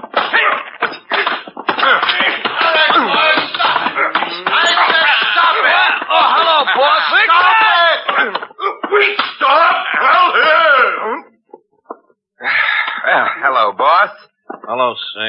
you're just in time to accept my thank you. You thanking me? Yeah, for making me a member of the Thug of the Month Club. To think of all the money I've been wasting on gymnasiums. From where I sat, it didn't look wasted. Go on, beat it, boys. I'll talk to you later. Now, don't be sore, boss. We try to be polite, didn't we, Cecil? Yeah, beat it. You know me, Templar? Not as well as I would if I bet on horse races. Frank O'Connor, you're a bookmaker. Well, you don't know me at all, Saint. I'm not a bookmaker. I'm the bookmaker. Bully for you. We'll get right to the heart of the thing, eh? How much? I've got nothing for sale. Try Macy's. Let's be a little realistic, Templar. The way you live, the way you dress, you got that dollar look. All that you gotta do is tell me in 50 words or less what I want to know about your guest inside, and the big cash prize is yours. What's he up to? He doesn't know either, he says. Oh, come on, fella. Give a little. Do I have to start mentioning amounts? You can mention any amounts you want. I've nothing to sell you, O'Connor. All right, okay, if that's the way you want to play the hand. But you won't hold out long. I've found that people and racehorses have one important thing in common. They both have a price. And then why bother me with your impossible questions? Go make a deal with Citation. Now, the deal will be with you, Saint. And if my money won't make the record spin, the boys have a way all their own. Yes, the boys. It's too bad they weren't able to stick around and play a little longer, but I guess the zoo was getting anxious. Oh, you'll be seeing them again. Soon. And Saint, maybe you better start getting anxious.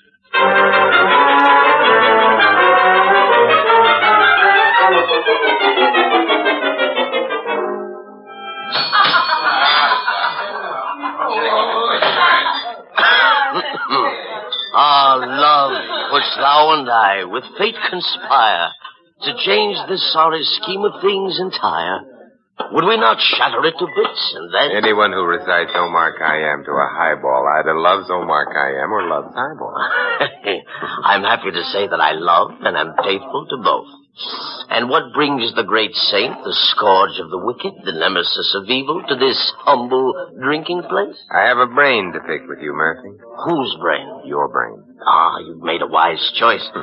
Do we haggle about price, or is it the usual? The price is what it always is. Splendid, splendid. I will accept payment now. Hey, bartender. Yeah? A bottle of bourbon for my friend. One that is stamped for services rendered. Coming right up. Here you are. Thank you. And now, render friend. At your service, friend.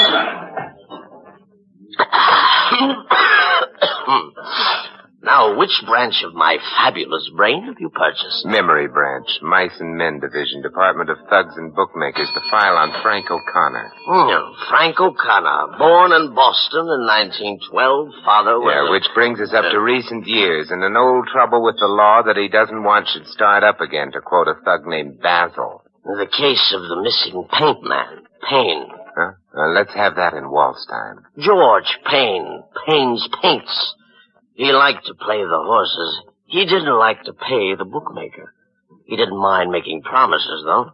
When was this? A couple of years ago.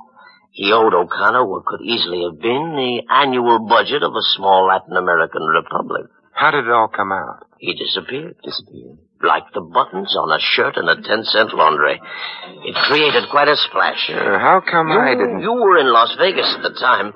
The Hotel Flamingo, I believe. It was room 210, and the lady you liked in the floor show was named Yvonne. Someday when you have time, would you mind writing my memoir? But right now, let's go on with the opera. Yeah. The police found out about Payne's debt to O'Connor. They picked O'Connor up, grilled him, medium rare, made him very uncomfortable, found they couldn't pin anything on him, turned him loose. Yeah, and Payne? Where are the snows of yesteryear? The popular theory is that he is a victim of amnesia somewhere. Amnesia? He's had it twice before, his doctor said. So be kind to the next bum who asks for a handout, Simon. He may own $1 million paint factory in Long Island City. Any relatives? Wife. Much younger. Much prettier, too, they tell me. She's running the paint factory now, bigger and better than ever. That's all. Clothes found. And I got my money's worth. Naturally. I do have a remarkable brain, don't I? Fabulous. Anytime, Mr. Templar, anytime. I am here at my office every day.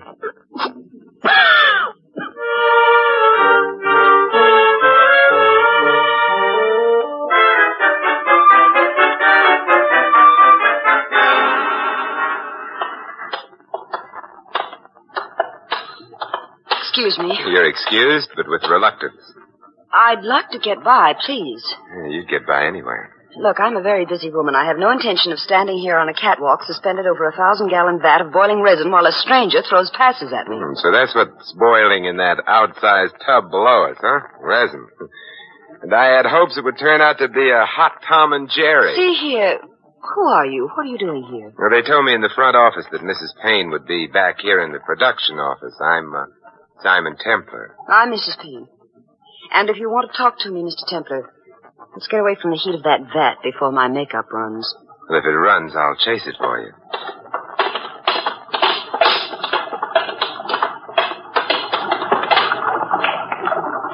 Come into my office. Oh, thank you. Miss Payne, I'm here to talk to you about your husband.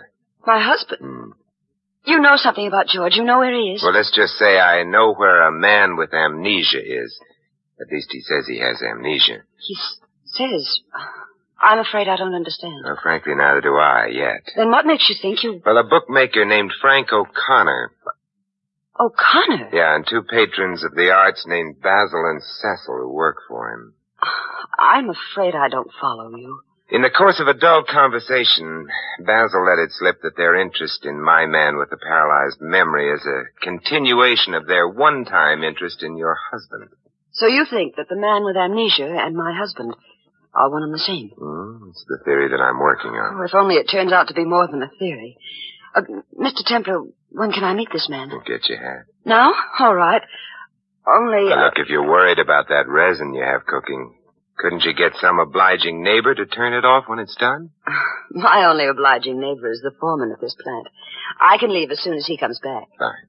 Here's my card. Thank you. Oh, if only I could have George back again.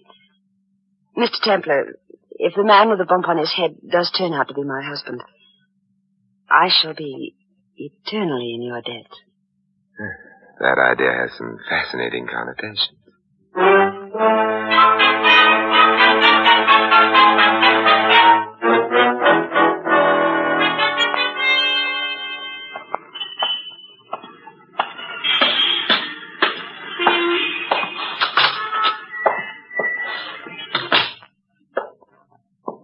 Templar? And if I say yes? Joe Fowler, Interurban Insurance Company. Oh, I don't need any. No, I'm not a salesman. I'm an investigator. Of what? Well, people, mostly.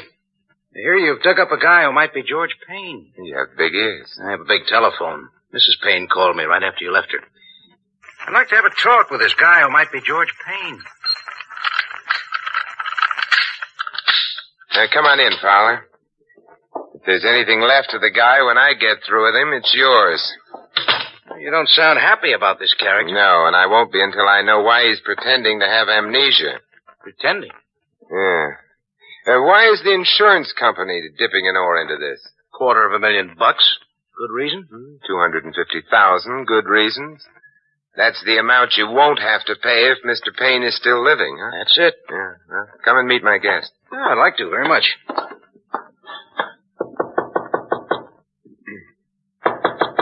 Mr. Sugar. He didn't lock. Templar.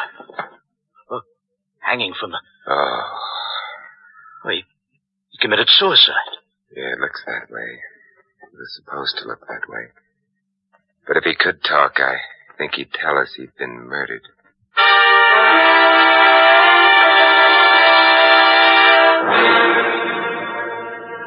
Cheerful place, isn't it, Fowler? Waiting rooms of morgues aren't supposed to be cheerful.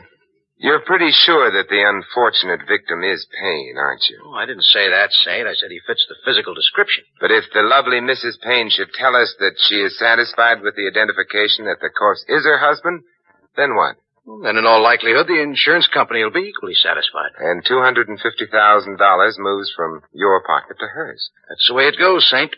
When a policyholder dies, we pay. It's the basic principle of life insurance, you know. I know. But in this particular instance, a few things strike me as being a little too basic. What do you mean? And I can answer that partially as of now, but I prefer to answer it entirely as of later. You still think Payne was murdered, Saint? Thoroughly. Guesswork? Mathematics. The well-worn problem of 2 added to 2 and equaling 4, only in this case it was 10 and 10 equaling 20. 20 what? Sleeping pills. Sleeping pills? 20 sleeping pills, each one guaranteed by the manufacturer to make you dream of Eddie Lamar. They're in my medicine chest. Oh, today I'm stupid. The late lamented knew I had dream pills in my medicine chest. He even said he thought he would need one. So he took one, and it didn't work. And he lay awake with a bump on the head and a skull full of amnesia, and being mentally upset, he became depressed, and he got out of bed and hung himself. Fowler, have you ever hung yourself? Huh? It's a difficult thing to do. And it's a dreary way to die, painful, too. You can swing and sway in agony for as much as 5 minutes before you pronounce yourself dead. Well, but people have been known to do it, Saint. Not people who have 20 sleeping pills available. See what you mean. If he'd wanted to kill himself, he'd have gone after the pills instead of the cord. Say, you are a detective. But why was he murdered? Well, some people call it the root of all evil. You and I simply refer to it as money. This is where I get off. If he was knocked off for anything, it was certainly not for money. Or didn't you notice that little black bag was still with him? If the killer had taken the little black bag with its little green contents, the suicide he hoped to make everyone think it was would no longer look like suicide. There's a lot of sugar in that bag, Saint. And the killer could have so easily taken it. Cost him a lot of money to make this murder look like suicide. The way I'm thinking, it didn't cost him 1 red cent. What do you mean? Not 1 Chinese dime. Because that little black bag with its cargo of joy, every last penny of it will now go back to its lawful owner. Lawful owner? But who? The killer. I don't think I'll wait any longer for Mrs. Payne to come and identify the body. I have a sudden urge to talk to a certain bookmaker. You're going? You're not interested in knowing whether or not Mrs. Payne identifies the guy as her husband? Mr. Fowler, are you kidding?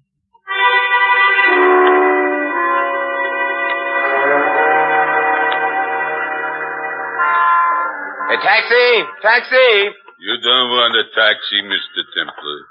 Does he, Basil? No, indeed, he don't, Cecil. You have used your head. He's used both his heads. Is it recess time at the monkey house again, boys? He is funny. Is he, Basil? He is funny now, Cecil, but will he be funny later? No, he will not, Basil. It is not possible to be funny when you are sleeping on the riverbed in a pair of cement pajamas.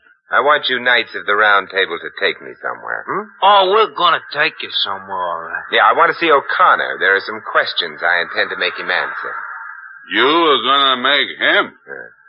Basil, either this chap is screwy or somebody already beat his brains out. I'm saying the boss is awaiting in the car. Well, I hope he hasn't been awaiting too long. This way, Pigeon. And, Saint, we are just about on the verge of losing our politeness, are we not, Cecil? We indeed are. What my colleague means, Saint, is don't venture to try nothing.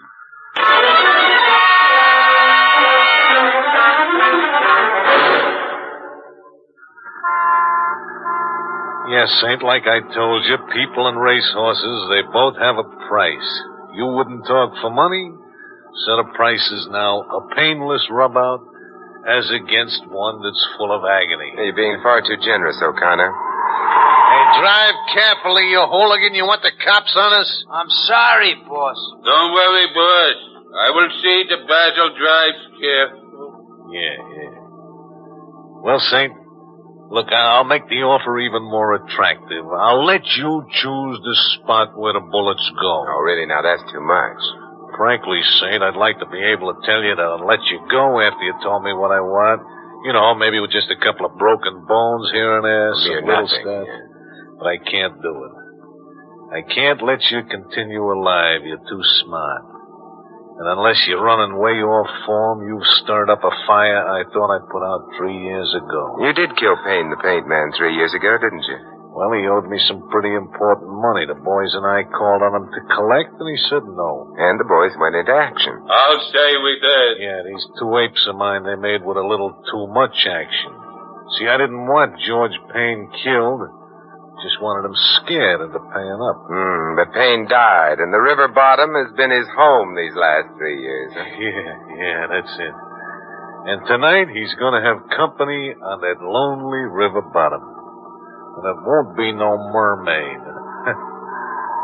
Ready to give me an earful now, Saint? Not quite ready. We'll make him ready when we get to the shack, boys. Yeah, be just screaming to talk. Meanwhile, then, let's have some more of your reminiscences, O'Connor. For instance, what made you so interested in the little man with the black bag, huh? What made me interested? Hey, you crazy? Here we go. We knock a guy off 3 years ago, and for 3 years he's laying in a river. Hey?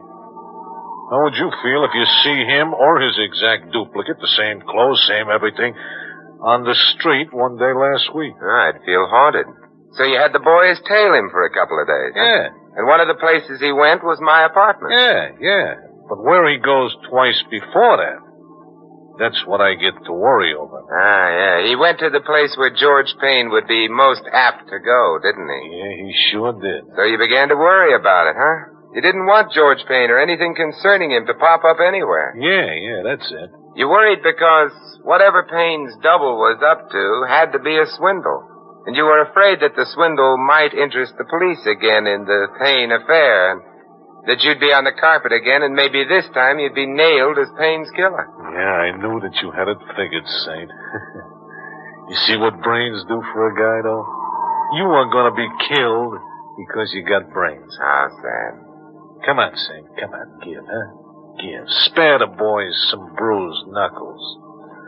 What's the swindle the guy who looks like Payne is pulling? If he's pulling any swindle right now, it's trying to convince St. Peter that he belongs. Huh? Yeah, the man you're worried about is dead. Dead? Now you're pulling a swindle. Well, a little sightseeing trip to the morgue will convince you. Okay. All right, we'll take that trip, Saint, and if the guy is dead like you say, maybe you'll live a little. But if he's not, you're going to be dead a little.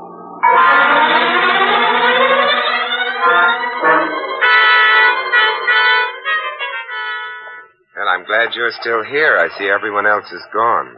Oh, I dread the thought of going home. After seeing my poor husband in the morgue, I thought maybe if I could work, I'd not think too much. And what do I do now? Applaud? Pardon? The performance, the speech you just gave. Mrs. Payne, frankly speaking, you're just about as bad an actress as you are a swindler. Why, how dare you? Look, are you going to climb down off that high dudgeon, or must I push you? Your little plot was a honey. It was so simple, it almost worked. Look here, I demand to know what... Such a simple swindle, almost stupid. We have a Mr. Payne who has been missing for 3 years. We have a Mrs. Payne who is dying to get her hot little hands on $250,000 worth of insurance money. You're insane. And finally, we have the highly fortuitous appearance of a man who looks so much like the missing Mr. Payne that even his bookie gives him a double take. Plot? Make a deal with the double. Have him fake amnesia. Tell him to call on the saint and ask the saint to find out who he is. I don't know what you're talking about. Give the man a prop, a bag of money, so that the man can say, I wouldn't be bothering you, Saint. I'd go to the police and ask them to find out who I am, except that this money I've got is probably illegal. So the saint puts his fabulous nose to the grindstone and sniffs out that the man is George Payne. And the man, of course, willingly allows himself to be murdered so that I can collect my husband's insurance. The man thought he would take over a paint factory. That's all he thought. He didn't know about insurance. So, the man is then murdered. By me, of course. No. You and I were here together, remember? We were standing over that hot vat of resin at the time the man was murdered. Well, thank you at least for not accusing me of murder, Mr. Templar. I said you didn't actually commit the murder, but your colleague did. So you are just as much of a candidate for the chair as he is. Oh, I have a colleague, have I? With an imagination like yours, Mr. Templar, I'm surprised you didn't make it a whole gang. So the man is murdered, and Mrs. Payne says, yep, that's George Payne, and collects all the insurance money as of now without having to wait that long, dreary 7 years before her missing spouse can be declared legally dead. End plot. You should write comic books, Mr. Templar. Yeah, I should. At least the murderers in that business are all made of ink. You know, this whole affair might have given me great difficulty if it weren't for one thing. Oh, what one thing? A stupid thing. The man with the alleged amnesia telling me he awoke from his deep nap with his pockets picked dry. And yet the cab driver telling me that he took a $10 bill out of his pocket. A little unimportant and stupid. Of course, you can prove all the wild things you've been saying. There's only one thing that still consumes my curiosity, Mrs. Payne. Who is your accomplice, the man who actually committed the murder? Well, all you have to do, Mr. Templar, is turn around and you'll see him. And you'll see this beautiful gun I'm holding, too. Fowler. Yes, an insurance company detective would be a big help in swindling an insurance company. Stay where you are, Saint. I said stay where you are. Come on now. Give me that gun. Give it to me. Thank you. Run, Ed, run! That won't help, Mrs. Payne. Ed, be careful, the bat!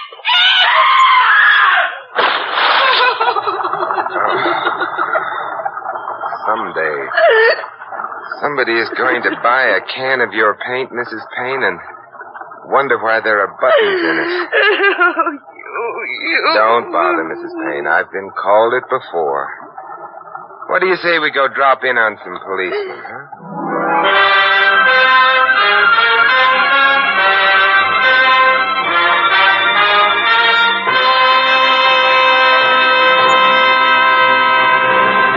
You've been listening to another transcribed adventure of the Saint, the Robin Hood of modern crime. Now here is our star, Vincent Price. Ladies and gentlemen, in tonight's cast, you heard Joan Banks as Mrs. Payne and Sheldon Leonard as Frank. Ed Max and Tony Barrett were Cecil and Basil. Sidney Miller was Murphy, Lamont Johnson, Mr. Sugar, and Jack Moyles Fowler. This is Vincent Price inviting you to join us again next week at this same time for another exciting adventure of the Saint. Good night.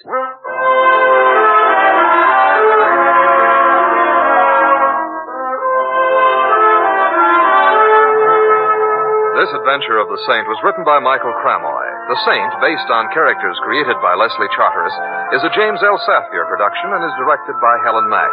Vincent Price is soon to be seen co-starring with Michelin Prell and Errol Flynn in William Marshall's production of Bloodline. All you Saint fans will be glad to know the Saint comic books are available on all newsstands. 3 chimes mean good times on NBC.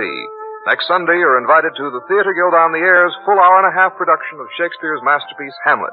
The pages of Hamlet come to life on Theater Guild next Sunday, March 4th on NBC.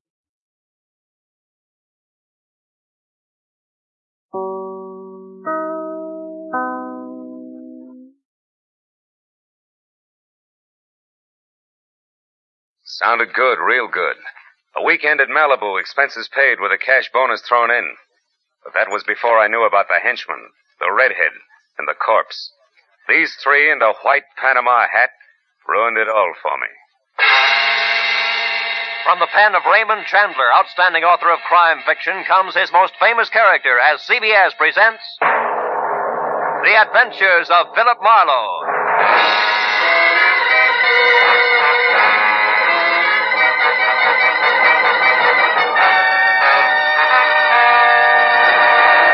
And now, with Gerald Moore starred as Philip Marlowe, we bring you tonight's unusual story, The Panama Hat.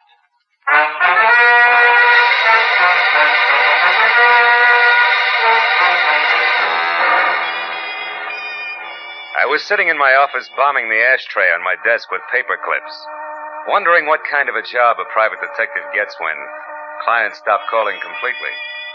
I was seesawing between the picture of me as a well-starched huckster and the more comfortable portrait of Marlowe, author in English tweeds, man of distinction. And the telephone brought me to a rude awakening. Marlowe speaking. My name is Isabel Gordon, Mr. Marlowe. I must see you at once. My husband Bruce is in terrible danger. Could you possibly meet me in an hour at the Pelican Inn? It's a small roadside place on the way to Malibu. I'll explain everything then. Pelican Inn, 1 hour, Mrs. Gordon.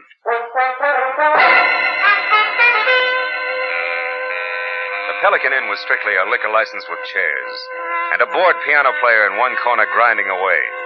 The place was empty, and I was about to order a drink when the front door opened and a woman entered. She was tall and thin and right out of Harper's Bazaar. From double ankle-strap shoes to close-cropped hair. One look at her fear-crowded eyes, and I knew it was Isabel Gordon. I got up and introduced myself. Then we went to a table, and she started to talk. For 2 weeks now, Mr. Marlowe, my husband Bruce has been receiving unsigned, threatening letters. I'm almost sick with worry. I don't know what to do. Now, wait a minute, Mrs. Gordon. The first thing to do is to get hold of yourself. And tell me the whole thing right from the beginning. Yes, all right. Well, first of all, Bruce and I have only been married a little more than a year. We're living with my uncle, Avery Fairchild, on an estate out beyond Malibu. I see. What does your husband do for a living, Mrs. Gordon? Why, he's a photographer. Movie or commercial? Well, at present, it's neither. You see, Bruce has been terribly unsettled since the war. Lost, sort of, and then recently he got interested in photography, and it's been a great help to him. But he doesn't exactly work at it, huh? Well, he's converted one of the rooms in the guest cottage into a studio, and he spends almost all of his time there experimenting with portrait work. But he doesn't actually have a job, if that's what you mean. How does that appeal to your Uncle Avery? Oh, I'll be honest with you, Mr. Marlowe.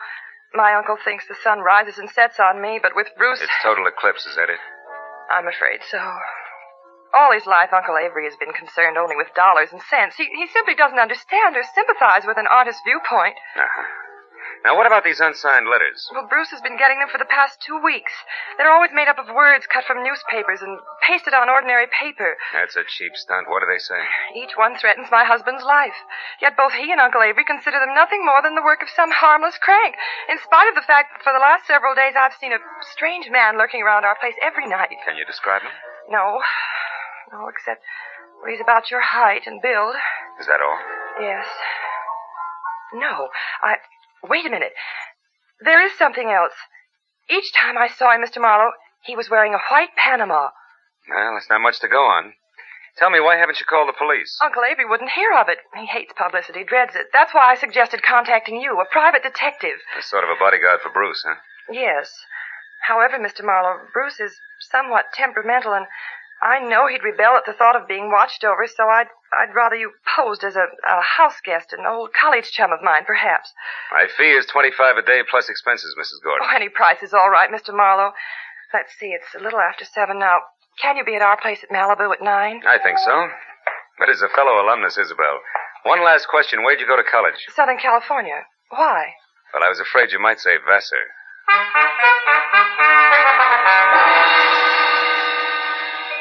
After Isabel left, I remembered that I was already on my expense account. So I had a tasteless, cold, hot blue plate special and a burned cup of coffee. Then I stepped out of the Pelican Inn and headed across the paved parking lot to my car. It was already dark, and I was admiring the full moon and the beautiful wash it made over the ocean when it happened. Hey, mister! What the... You all right, mister? Yeah, I think so. Thanks to your sounding off. That nut was aiming right for you. Yeah, looks that way. Did you happen to get his number? No. What about his face? Can you describe him? No, matter of fact, I only noticed one thing. What was that? The hat he was wearing. It was a white Panama.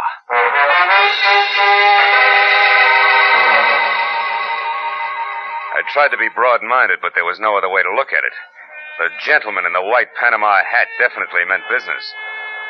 I returned to my apartment in Hollywood, where I shaved, showered, and packed. And then I headed for Malibu. At 8:45, I was inside the grounds of the Fairchild estate. Another mile, and I was at the front door. When I entered, Isabel greeted me like I was a keg of brandy around a St. Bernard's neck. Then we waded through an inch-thick carpet to the library where Uncle Avery, fat, bald, and looking like he'd just bitten into an underripe persimmon, was waiting. I wasn't asked to sit down, and I wasn't offered a cigar. Avery Fairchild was not one to waste time. I'm a very rich man, Mr. Marlowe. As such, I'm the target for all kinds of fortune hunters, confidence men, and cranks. In my lifetime, I've been threatened and pestered by a score of crackpots, each one slightly more psychopathic than the last. It's never bothered me, and it never will. However, in this case, the approach is a bit different. Meaning you think somebody's trying to get at you through your nephew, huh? Never refer to him as my nephew. My niece's husband, if you please. And don't forget it. Uncle Avery. Isabel, my feelings about your husband are no secret. You're being unfair, Uncle Avery. Just because Bruce is an artist and he... Artist, is he? Why, Isabel, that man's no more an artist than I am a horse jockey. Good evening, everybody. Hello, Bruce. Hello, darling. You were saying something, Uncle Avery? Bruce, I want you to meet Philip Marlowe. We were great friends at school, and when I heard he was in town for a while, I insisted that he spend a weekend with us. How do you do, Mr. Gordon? It's a pleasure to have you with us, Mr. Marlowe. You're very welcome. I do the welcoming around here, Bruce. Mr. Marlowe's had a long trip, and I'm certain he'd like to turn in early. Bruce, darling, he's going to stay in the guest cottage, the room next to your studio. Will you show him there, please? Oh, I'll be glad to. By the way, Isabella, I'm going to work late, so I'll say good night to you now. Good night, dearest. Good night, sweet. Please be careful. Yes, Bruce, by all means, be careful. Remember, the true artist belongs to posterity. Or something.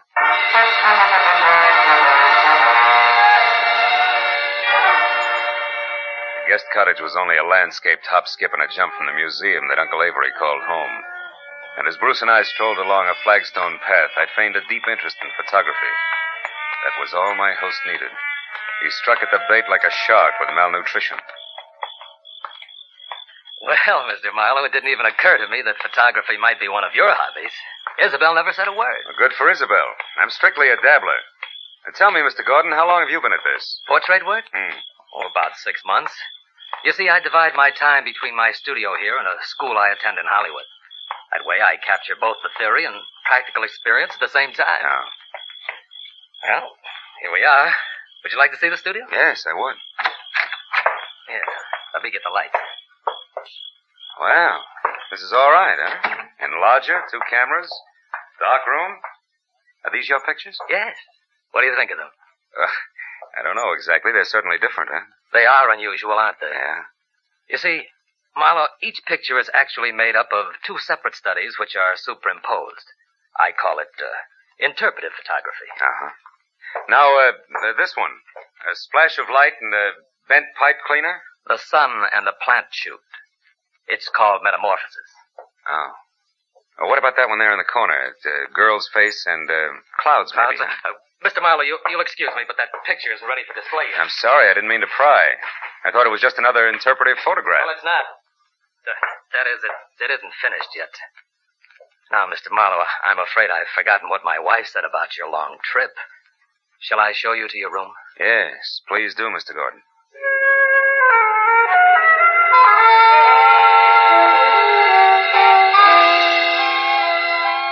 My room on the other side of the guest cottage was wider than Hollywood Boulevard.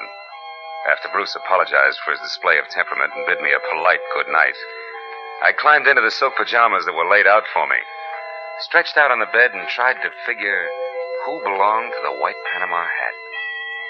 About an hour passed, and I wasn't getting any sensible answers. So I switched out the light, put my gun on the table next to me, and snuggled into what felt like 1.5 miles of mattress. I was almost asleep, and the clatter of a shovel falling on the walk outside brought me straight up in bed. I grabbed my gun and made for the door. But the second I threw it open, I knew that I'd made a mistake. Whoever kicked over that shovel had heard me, and met me with a large fist that came straight at my face. Oh!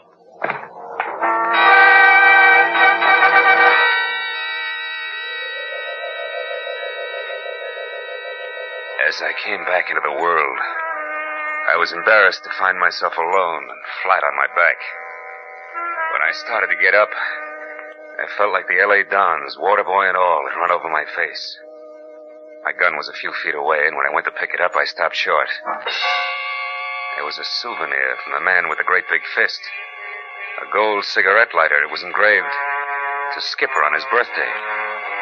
Putting it in my pocket, I picked up my gun and made for Bruce's studio. He wasn't there. I threw on some clothes and went back to the house and found Isabel in the living room.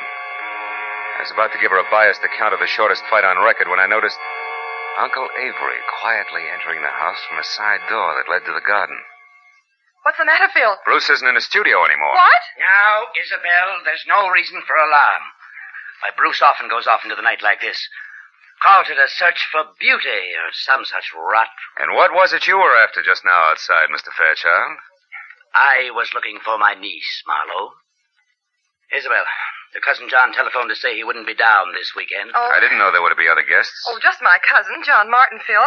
Not really a guest. He comes down often. Too often to suit me. Oh, Uncle Avery, please. You know that I'm fond of him. Yes, but I don't know why. He's a chronic gambler and of no use to anyone. Living at the Wilshire Gardens when he can't afford it. Driving expensive cars. Oh, you're too hard on him. Skipper is Skipper? bad. Yes. Do you know him? No. No, I don't. Well, you're not missing anything, believe me. Oh, I do believe you, Mr. Fairchild. I believe your every word. What? Good night, all. left the house and headed straight for my car with the Wilshire Gardens in Hollywood in mind. It was just a chance that John Skipper Martin might own a white Panama hat. When I got to the prodigal cousin's bungalow, it was dark inside. So I pressed one hand close to my gun and the other against the doorbell. But there was no answer. The side window was open and I started toward it when a nasty voice greeted me from the shadow of a palm tree. Good evening. Lovely night, isn't it? I hadn't noticed. I've been busy. I know. We've been waiting for you for a long time. We? Uh-huh. Me and my nice shiny revolver here. 38. Oh, I see. Well, you make a handsome couple, and I hope you're both very happy together now. What do you want? I don't want anything. I'm here to give you something. Advice. Look, brother, I've already told you I'm busy, so if this is a heist, let's get it over with, fast. You know, I think you're confused. I'm holding the gun, Mr. Martin. Martin? John Skipper Martin. Surprised that I know your name? Why, yes. Yes, I am. I don't recall having had the pleasure. You haven't. People never forget me, Mr. Martin. My tag is Brock. Does that mean anything?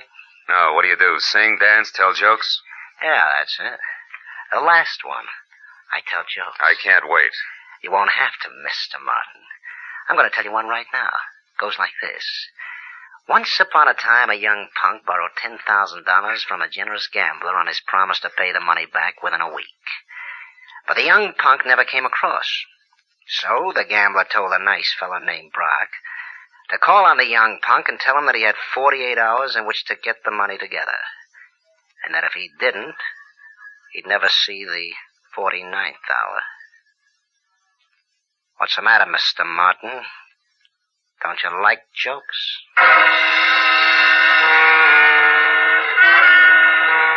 Brock grinned, shoved his .38 into his shoulder holster, and walked away. As soon as he rounded the corner, I went to the open window and climbed in. I rummaged through 2 closets looking for a white Panama you-know-what. I was about to search a third when I heard something that brought me to a dead stop. It was a key in the front door lock. I closed my right hand over the gun in my pocket, moved flush against the side wall, and waited. But the moment the door swung open, the telephone rang. And the hulk of a man that entered went straight for it. He was wearing a gray fedora. Hello? Oh, hello, Isabel. What? Bruce? Are you sure? But that's impossible. I mean, things like that just don't... Excuse me, Isabel. I think I have a visitor. I'll call you back. Reach, Mr. Martin. Who are you? My name is Brock. You owe a client of mine $10,000. He wants his money in 48 hours. I'll get it. I swear I will. I'll have it right here, on time, all of it. How are you going to do that, Mr. Martin? I've got a way. Someone's going to give it to me tonight. Why? Why? Because it's the healthy thing to do. That's why. That's all you wanted to know, isn't it? That's all. Good night, Mr. Martin.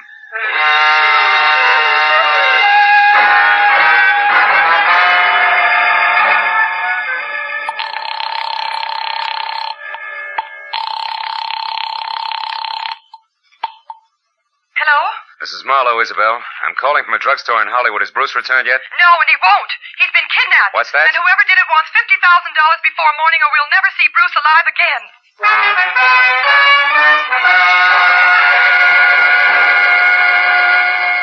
As I walked to my car opposite the Wilshire Gardens, I felt like my brain had spent the night in a cement mixer. I was about to head back for Malibu when I suddenly saw Skipper Martin dash out of his bungalow and pile into a long, glossy convertible.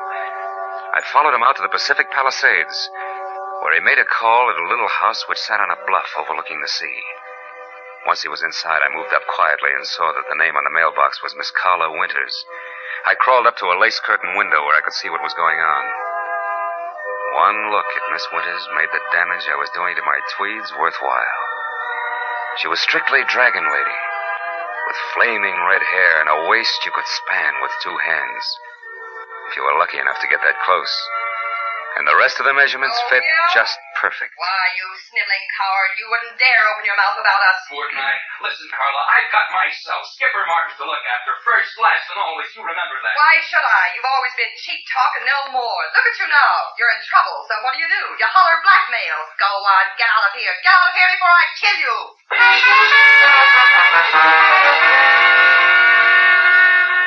Skipper slammed the front door, stomped to his car, and roared off.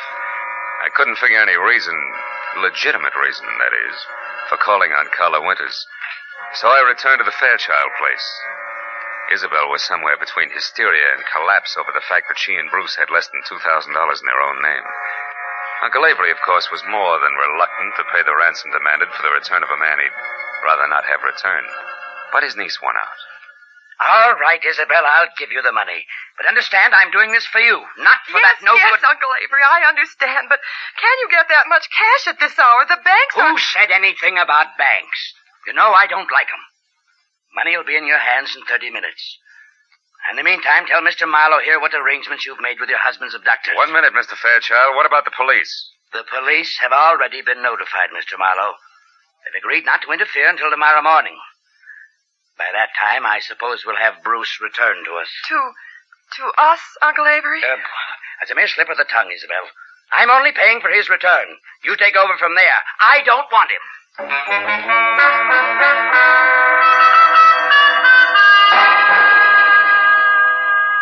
A half hour later, Avery Fairchild handed me a bundle of bills which added up to $50,000 cash. The bills seemed slightly dirty.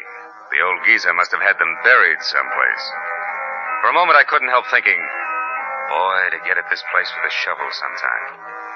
But then I got back to the more pressing matters at hand. I wrapped up the money in a shoebox and I drove north along the Pacific Coast Highway. I covered the 60 miles to the rendezvous, which was a junkyard near Ventura, in about as many minutes. Then, according to instructions, I slowed down to 10 miles an hour. I blinked my lights twice, tossed out the shoebox.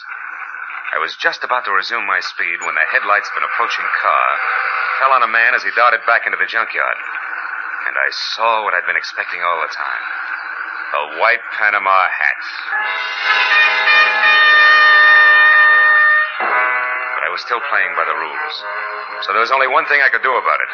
I slammed my foot down on the accelerator and kept it there until I reached the nearest telephone, where I telephoned Skipper Martin at the Wilshire Gardens. It was just possible that he owned two hats. But that little balloon exploded in a hurry.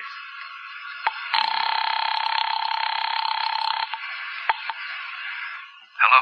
Mr. Martin? Yes. Who is this? This is Brock, remember me? Oh, yes, of course. I've been hoping you'd call. You mean you got the money right now? Well, no, not this minute, but I will have it in a couple of hours. You're sure, Mr. Martin? I'm positive, Brock.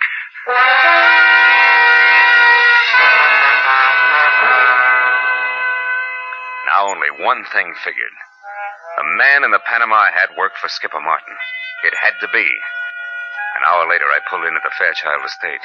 And the moment I put my AA over the threshold, I knew that the kidnapper, too, had kept his part of the bargain. Bruce Gordon was back, safe and sound. It happened shortly after you retired, Mr. Marlowe. I was working in my studio when a man wearing a white Panama hat? Yes. But how did you know that, Mr. Marlowe? They're very popular this season, Mr. Gordon. Darling, Mr. Marlowe was a private detective. Huh? But I'll tell you all about that later. Go on with your story. Well, this man was wearing a handkerchief over his face, and he forced me to go along with him at gunpoint. Took me to a car parked in the service driveway and told me to turn around. And I was hit from behind and went out cold. Oh, darling, how terrible. It wasn't pleasant to you. When I came to, I was bound hand and foot, blindfolded and gagged. I had no idea where I was. Oh, but didn't you see anybody before you were released? No, Uncle Avery. Before they let me go, they hit me again. When I came to that time, I was lying on the road out near Ventura, untied. That's about it. I suppose you've told the story to the police already, huh? No, he hasn't, Mr. Marlowe, and what's more, he isn't going to. I'm sorry, but I was forced to lie to you earlier this evening. The police mean reporters, and they mean publicity. And I hate publicity. I'm sure you see my point. I wouldn't make book on that, Mr. Fairchild. Secrets like this only encourage kidnappers.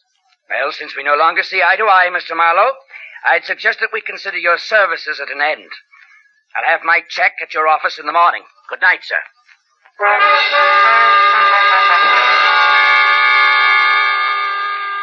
Avery Fairchild wasn't the kind of a man you argued with.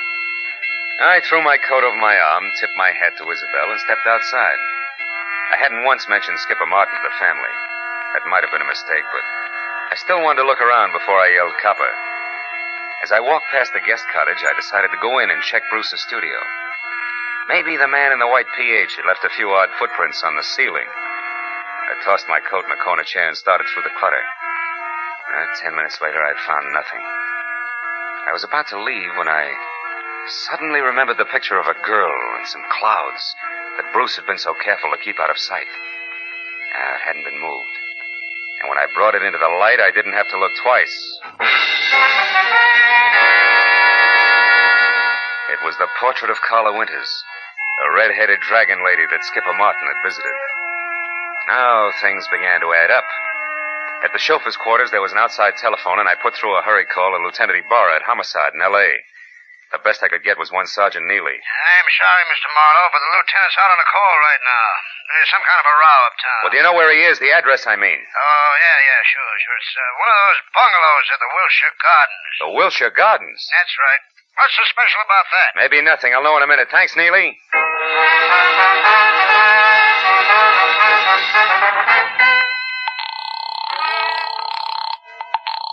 Hello?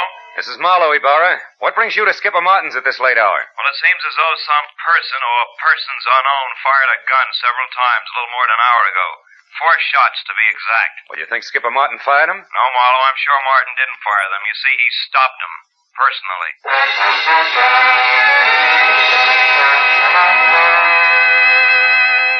Before I hung up, I gave Ibarra a quick rundown on the whole story. After making me feel like a schoolboy for keeping him in the dark so long, he told me to sit on the Fairchild's front steps until he got there. Well, it gave me a half hour to kill, most of which I spent walking around aimlessly, trying to get something close to 4 out of 2 and 2. But I couldn't. Finally, I heard Ibarra siren up to the front door. I was about to head for him when the chill in the morning air reminded me that my topcoat was still in Bruce's studio. I went back and got it. When I turned for the door again, I noticed a little slip of paper that had been under the coat fall to the floor. I picked it up. I must have held it for a full minute before I realized what it meant. Just a small slip of paper, and yet it made everything, the kidnapping, Carla, the murder, fall right into place. When I entered the living room at the house, one glance at Isabel and Bruce told me that she'd already knew about Skipper's death. Only Uncle Avery, who was not one to shed crocodile tears, hadn't changed. Ibarra, of course, was unhappy. Marlowe, we can't run any kind of a police department when every private detective acts like he's the commissioner himself. Why didn't you call me when this business first began to smell? You know better. I'm sorry, Ibarra, and I hate to sound immodest, but I happen to be one of the 2 men in this room who can name Bruce Gordon's kidnapper and Skipper Martin's killer. You know what you're saying, Marlowe? I think so. The man in the white Panama hat who kidnapped Bruce Gordon, Lieutenant, is Bruce Gordon himself. In other words, Bruce Gordon kidnapped Bruce Gordon. No! What? You're out of your mind, Marlowe. Am I? Would you still say that, Gordon, if we paid a call to Carla Winters and asked her to hand over the $50,000 of so-called ransom money she's holding for you two? Or would you prefer... Stop, Gordon, stop the window, Ibarra! Bruce!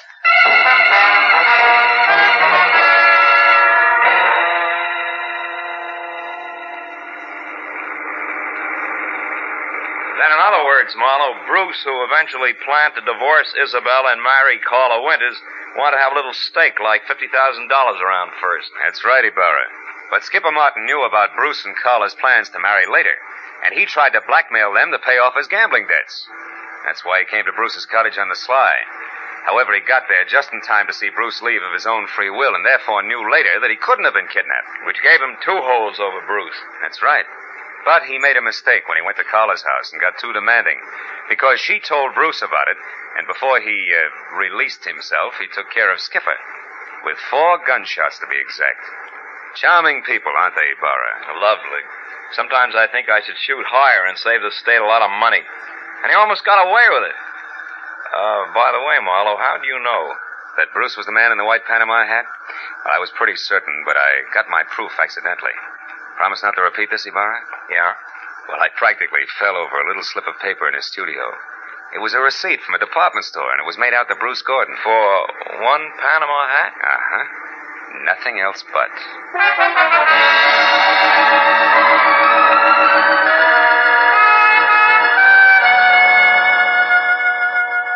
When I finally got back to my place on Franklin Avenue, the sun was already up. And the people who work at nice, sane jobs were beginning to fill the streets. I'd been on the go for a steady 24 hours, so I could think of nothing but my bed. I was about to put my key in the lock when A next-door neighbor walked by, bid me a cheery good morning, and started down the corridor. Now, that alone wouldn't have disturbed my sleep, but why did he have to be wearing a white Panama hat?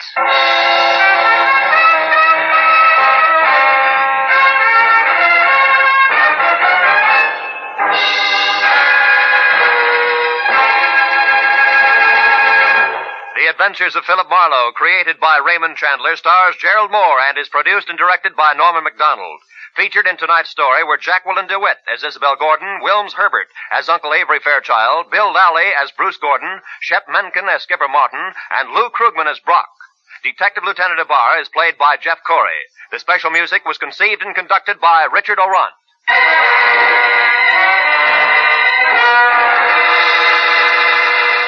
Be sure to be with us again next week at this same time when Philip Marlowe says... When her will was read, everybody figured she'd been crazy when she wrote it, and that included me. But I changed my mind after spending the night on an island with a pig, a cat, and an ape. Because in reality, they were people.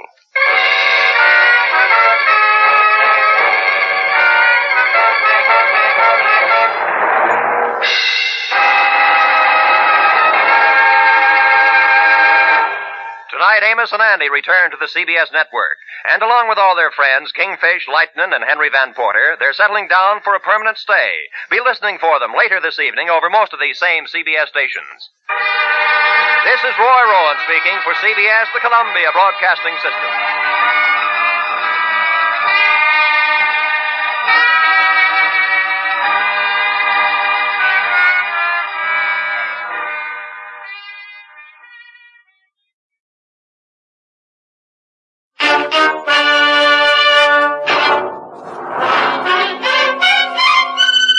Box 13, with the star of Paramount Pictures, Alan Ladd, as Dan Holliday.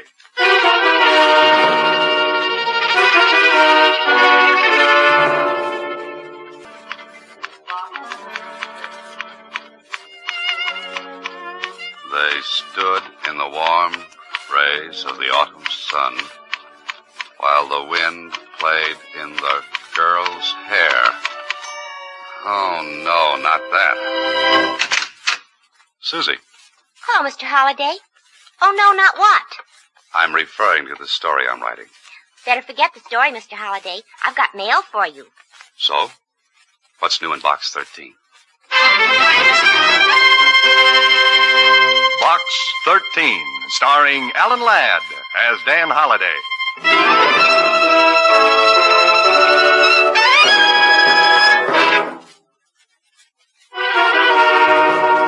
Now for Box 13, starring Alan Ladd as Dan Holliday. Let's see. Where was I? Oh. But Betty forgot her dignity as she fell and bumped her head against the tree which stood nearby. Oh, brother. Mr. Holliday. What's that, Susie? I said that maybe the mail from Box 13 might give you an idea. Today there were 2 letters. 2? Yes, One of them is a big, fat envelope. Now, who in the world would send me a big, fat envelope? The police department. It's a block of tickets for their annual ball. What's the other one? This one smells all romantic-like. It has the odor of Christmas night. Or, maybe it's Easter morn. Or maybe it's Tuesday afternoon. Here, let's have it.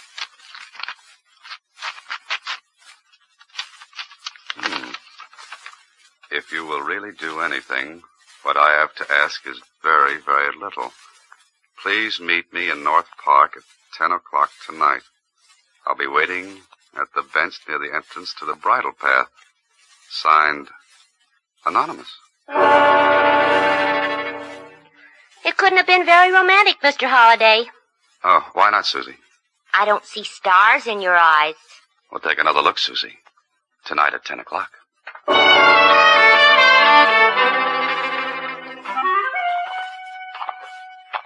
An anonymous note. A rendezvous in the park at night. Well, I must admit it's better than the yarn I was writing. At least it's got a good start. The question is, what's the ending? Well, this is the park, and the clock says 10. There's the bench at the end of the bridle path.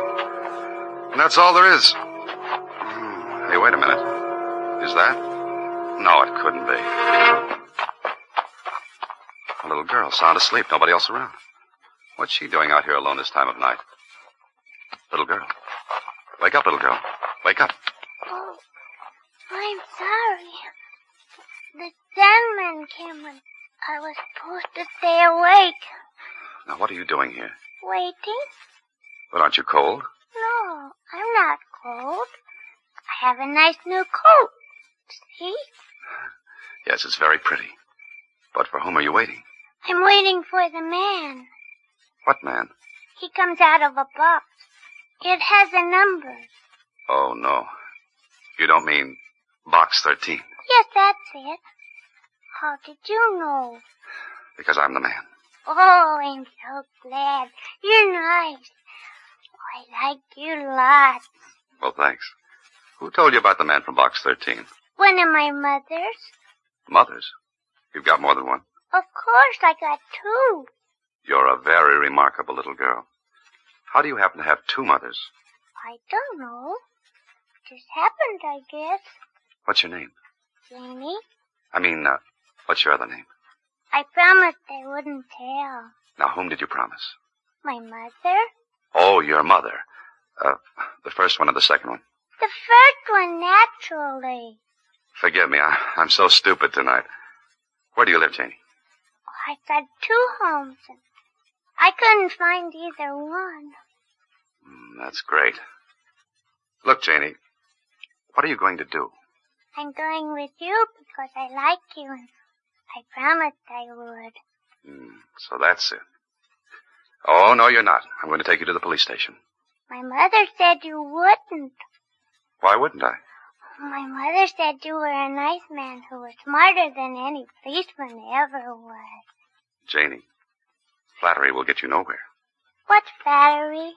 That's something you've probably already learned from your mother. Now, do you know where you live? Sure, I live in the house. And do you know where the house is? Well, first you have to walk down this block to Jack Black's drugstore. Well, come on. And then we get to the drugstore. We turn left and walk a block. Oh, that's where you live. No. That's the corner where Johnson's toy shop is. Now, Janie. And then we turn right and go 2 blocks. That's home. That's where the ice cream parlor is. Now, stop that, Janie, and tell me how to get to your home. Well, you walk half a block up that street. That's home. Oh, that's your home. No, that's David's home. So you're not going to tell me where you live, is that it? I think maybe you'd better look at my book first. It's Grimm's Fairy Tales. Only they're not grim at all. They're nice. You want me to read to you? At 10 o'clock at night? You know, young lady, it's way past your bedtime. No, I want you to read the letter that's in my book. Mommy said to tell you about it. Letter? Here, let me see that. Well, how do you like this? Please take care of my little Janie for me. I shall communicate with you in a little while. Let no one, even the police, take her away. Believe me when I say you're doing nothing illegal. Just helping out. Her mother. You're nice. I like your voice. What's your name? Dan. A sucker if there ever was one.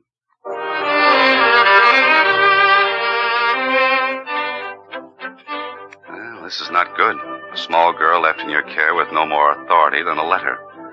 Suppose the woman who wrote this letter isn't Janie's real mother. Then, Holiday, you're in trouble. But suppose she is the real mother. Why should she leave her child with a perfect stranger? Why? Well, there's only one thing to do. Take her to your apartment. Come on, Janie girl, let's go. Let's hope that the neighbors won't see you bringing home a little girl. Because that happens to be one item you don't win at a bingo game. Put her down on the couch, Holiday. That's it. Never knew a kid could have so much strength in her arms, did you? Feels kind of good, too. Better get a blanket to put over. Better yet, stupid, put her in your bed. Well, Holiday, it looks like you're sleeping on the couch tonight. I wonder who she is and what this is all about.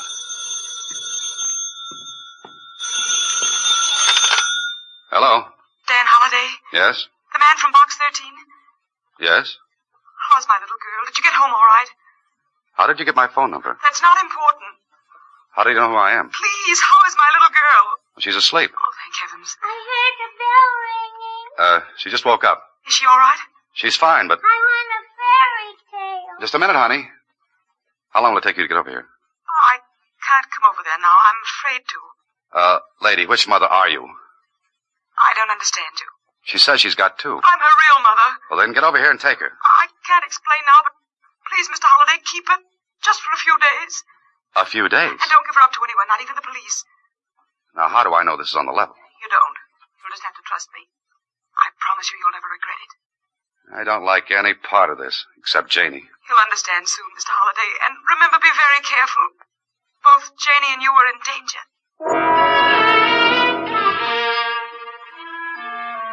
You're right, our Holiday. How do you like this plot? A mother gives a little girl to a strange man, warning him not to give their child up to anyone, not even the police. And then she admits there's danger. Janie. I broke the lamp. I broke the lamp. Oh, that's all right, baby. Are you hurt? I didn't mean to. I wanted my fairy tale book. No, don't cry, honey. That was a nasty old lamp anyway. All it did was throw off a lot of light. You're a nightmare. Are you my daddy? No, Janie. My daddy went away when I was a baby. Why can't you be my daddy? It's getting late, honey. Aren't you sleepy? Not anymore. Read me a fairy tale, Daddy. In the morning, Janie. Now, you'd better get to bed. Have you got a doll? No, I'm sorry. No doll. Teddy bear? No teddy bear. You must be awful lonesome. Maybe you've got something there, little lady. Daddy? Tell me a fairy story. All right, honey. Let's see now. Once upon a time, there were 3 bears. The papa bear, the mama bear, and the baby bear. I know that story. Okay, now let's see. Once upon a time, there was a little girl named Red Riding Hood, and the wolf ate up her grandmother. I know that one, too. Janie, maybe you should tell me the stories. Oh, let's see. Once upon a time, there was a boy named Jack who planted a bean seed, and it grew up into a mighty tall vine, and he climbed into the sky and killed a bad giant. I know that one, too. Saved by the bell. Hello, Holiday. Oh, Lieutenant Kling. Holiday, you're in a jam. Lieutenant Kling of the police department doesn't drop in on people unless there's trouble. Watch your step, boy. Well, aren't you going to ask me in? Oh, sure. Come in, Lieutenant. That's better. Anything wrong? Well, that's what I dropped in to find out. When you stay out of the department's hair for more than 2 weeks, I begin to worry. Haven't been doing a thing, Lieutenant. Not a thing. Besides, I want to know if you got those tickets to the ball. Hello. Well, what's this? A little girl. Oh, thanks, Holiday. What's your name, young lady? Vicky. Vicky Preston. Oh, no, it isn't. It isn't? Holiday. Great little kid. Her dandy sense of humor likes to pretend she's somebody else. All children do. Who is he, Daddy? Daddy? Holiday, my boy. See what I mean? Who is he, Daddy? He's a cop. A policeman, honey. Lieutenant Kling. Oh, I like policemen. And I like little girls. Got 2 of them myself. Is the writing business slow these days, Holiday? How do you mean? Oh, I thought you might be picking up a few bucks babysitting. Oh, yes, just helping out a friend. I could use you sometime. My wife and I like to get out every now and then. What's your price to sit with my kids? That depends. Are your children anything like you? Now, Holiday. Oh, I'm just asking. Glad to accommodate any time. Yep, see you around, Holiday. Yeah, I'll see you. Your hand is shaking. Never mind, Janie. It's time you went to sleep.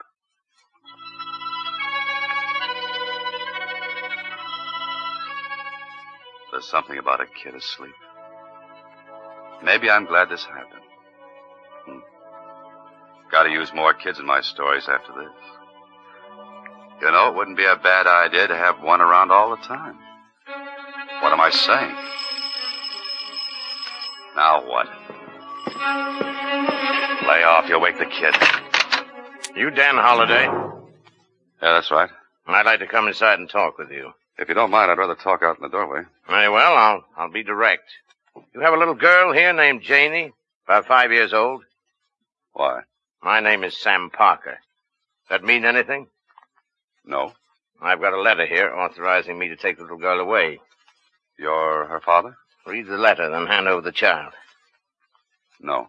Very well, I'll call the police. I wish you would. Can I use the phone down the hall? I'm sorry about this.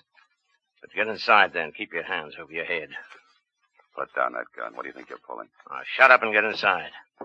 Oh, there she is. Put down that gun, I said. She comes with me, Holliday. Just keep those hands high.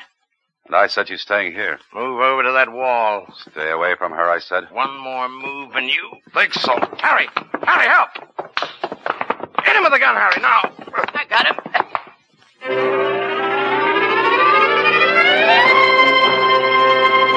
You are listening to Box 13, starring Alan Ladd as Dan Holliday.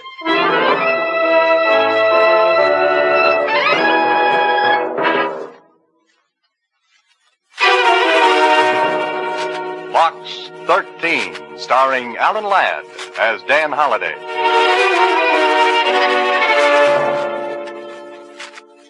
Nice going, Holliday. Very nice.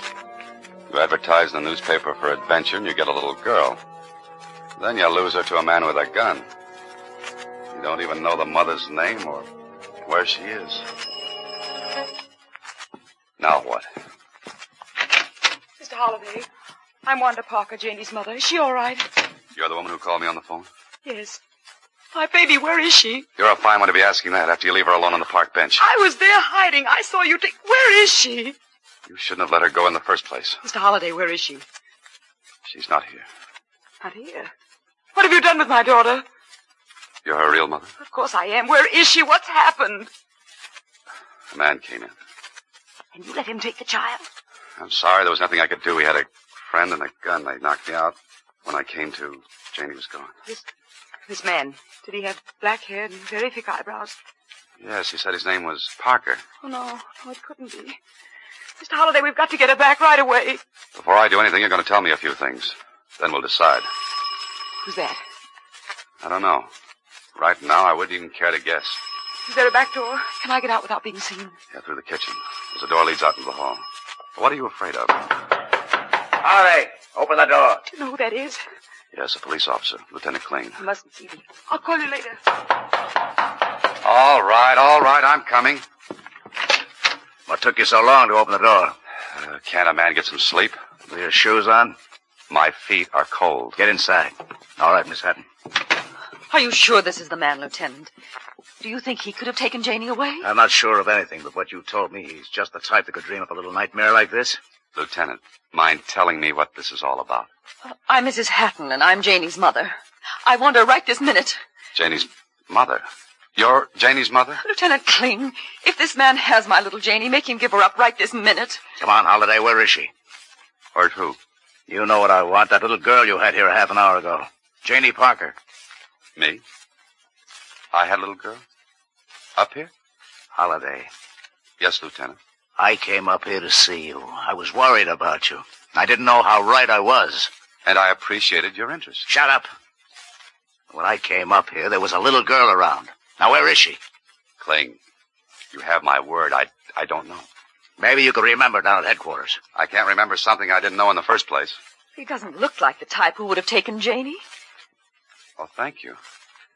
Now, Mrs. Hatton, if you'd tell me what this is all about, maybe I could help you. My little girl disappeared tonight. I was frantic. I called the police. I got the report right after I got up here to see you, Holliday. From the description, I'd say you had Janie Parker right here. But you're not sure? Maybe you'd like to prove to me where you got the little girl I saw up here, eh? Come on, tell me. Lieutenant, you'd never believe me. Then where is that little girl now? Can you tell me that? No, I can't, but suppose I produced the girl and you found out it wasn't the same one. Holiday, what are you driving at? I just want a chance to produce the girl. How about it, Kling? I think you're pulling another one of your fast shenanigans. I ought to lock you up. But I'm inclined to give you a chance. What kind of a chance? I'm giving you 3 hours to find that little girl. 3 hours? Then I'll be back, Holiday. So don't try anything funny. Lieutenant, at the moment, I have practically no sense of humor left.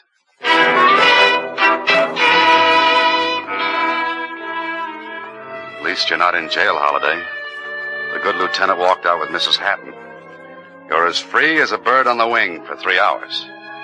If you were as smart as that bird, you'd wing out of town until this blows over. Mr. Holliday. You. They've gone? You been listening? Yes, at the kitchen door. Now, look, if you're Janie's mother and Mrs. Hatton is Janie's Mr. mother... Holliday, there's no time to explain. Wait a minute. Then who is Sam Parker? He's not Sam Parker. He's Sam Clark. Oh, I see. Because Janie has two mothers, Sam Parker turns out to be Sam Clark.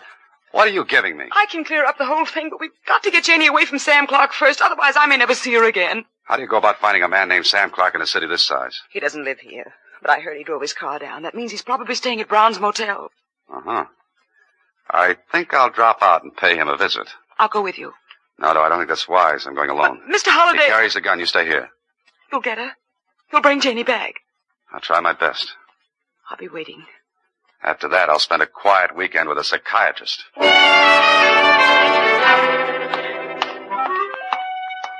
This is it. Brown's Motel. Now, to find a man named Sam Clark or Sam Parker. Ask the manager. That's logical.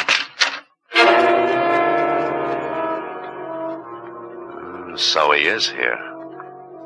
Well, what do you do now, Holliday?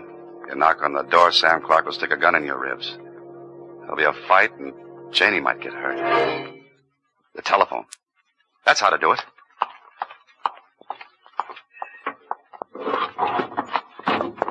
Remember to thank the man who invented outdoor phone booths. There it is. Brown's Motel. This is one time you'd better be right, Holiday. Because if you're wrong, you're dead. And that's so permanent. Brown's Motel? I want to speak to Mr. Clark. I don't know. He said he didn't want to be disturbed. It's a matter of life and death. Get him to the phone. Who is this? Hurry, man. I've only got a couple of minutes. Okay, I'll see. Now, quick, Holiday. Out of the booth and around the corner towards the back. Wait.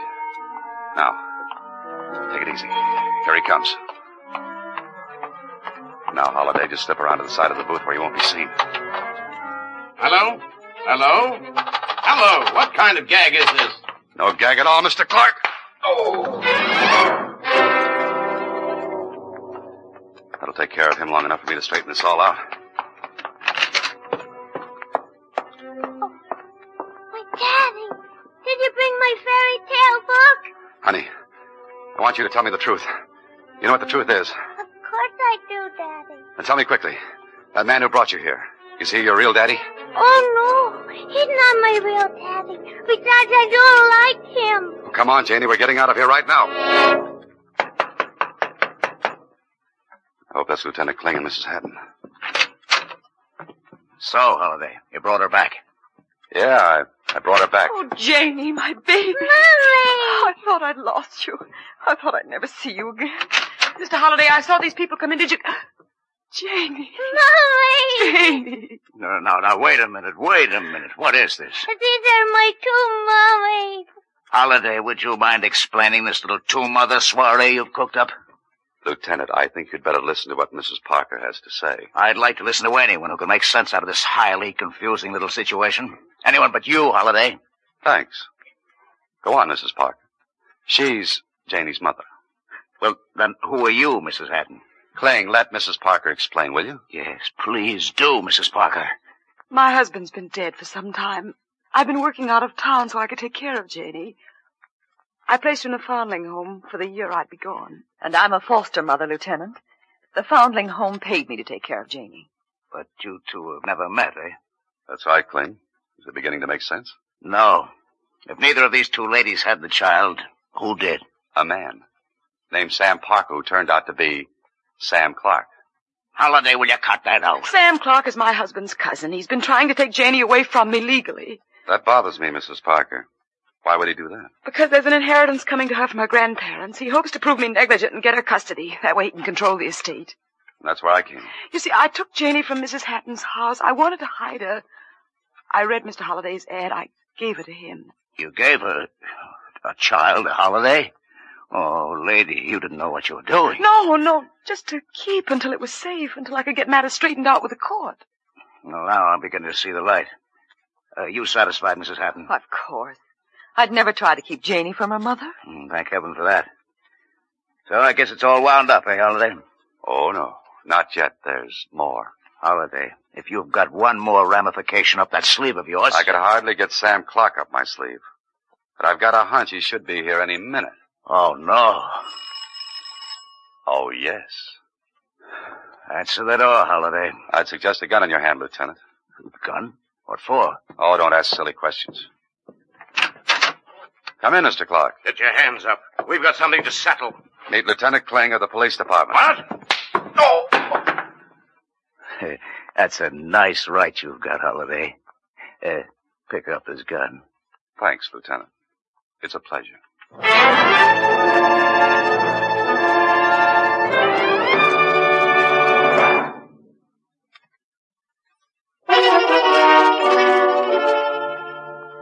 Mr. Holliday, how can I ever thank you? Very easily.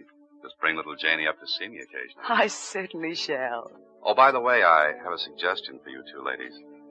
I think I know how you can both keep Janie. But how? What do you mean, Mr. Holliday? Suppose you, Mrs. Parker, continue with your work. Janie could stay at Mrs. Hatton's, and so could you.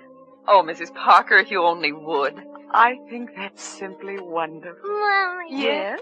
He fixed it so I can keep my two mummies, didn't he? Yes, he did, darling. And would you be my real daddy? Well, now, Janie, you see, it's like this. Let's see you get out of that, Holiday. And would you tell me a fairy story? Oh, no, you don't catch me on that one. I'll write you one. Mr. Holliday, I think you ought to know that... Oh, what a cute little girl.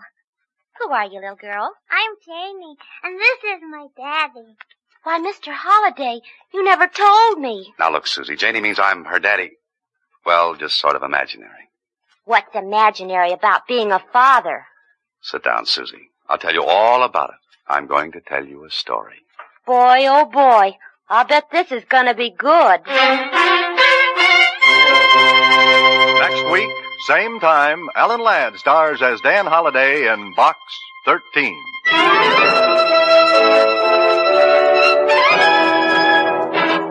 Alan Ladd appears through the courtesy of Paramount Pictures and may currently be seen in Wild Harvest.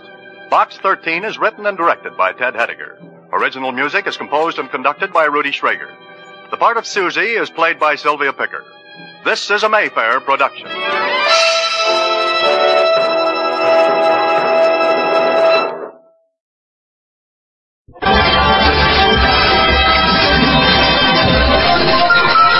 Receiving has been Radio Production.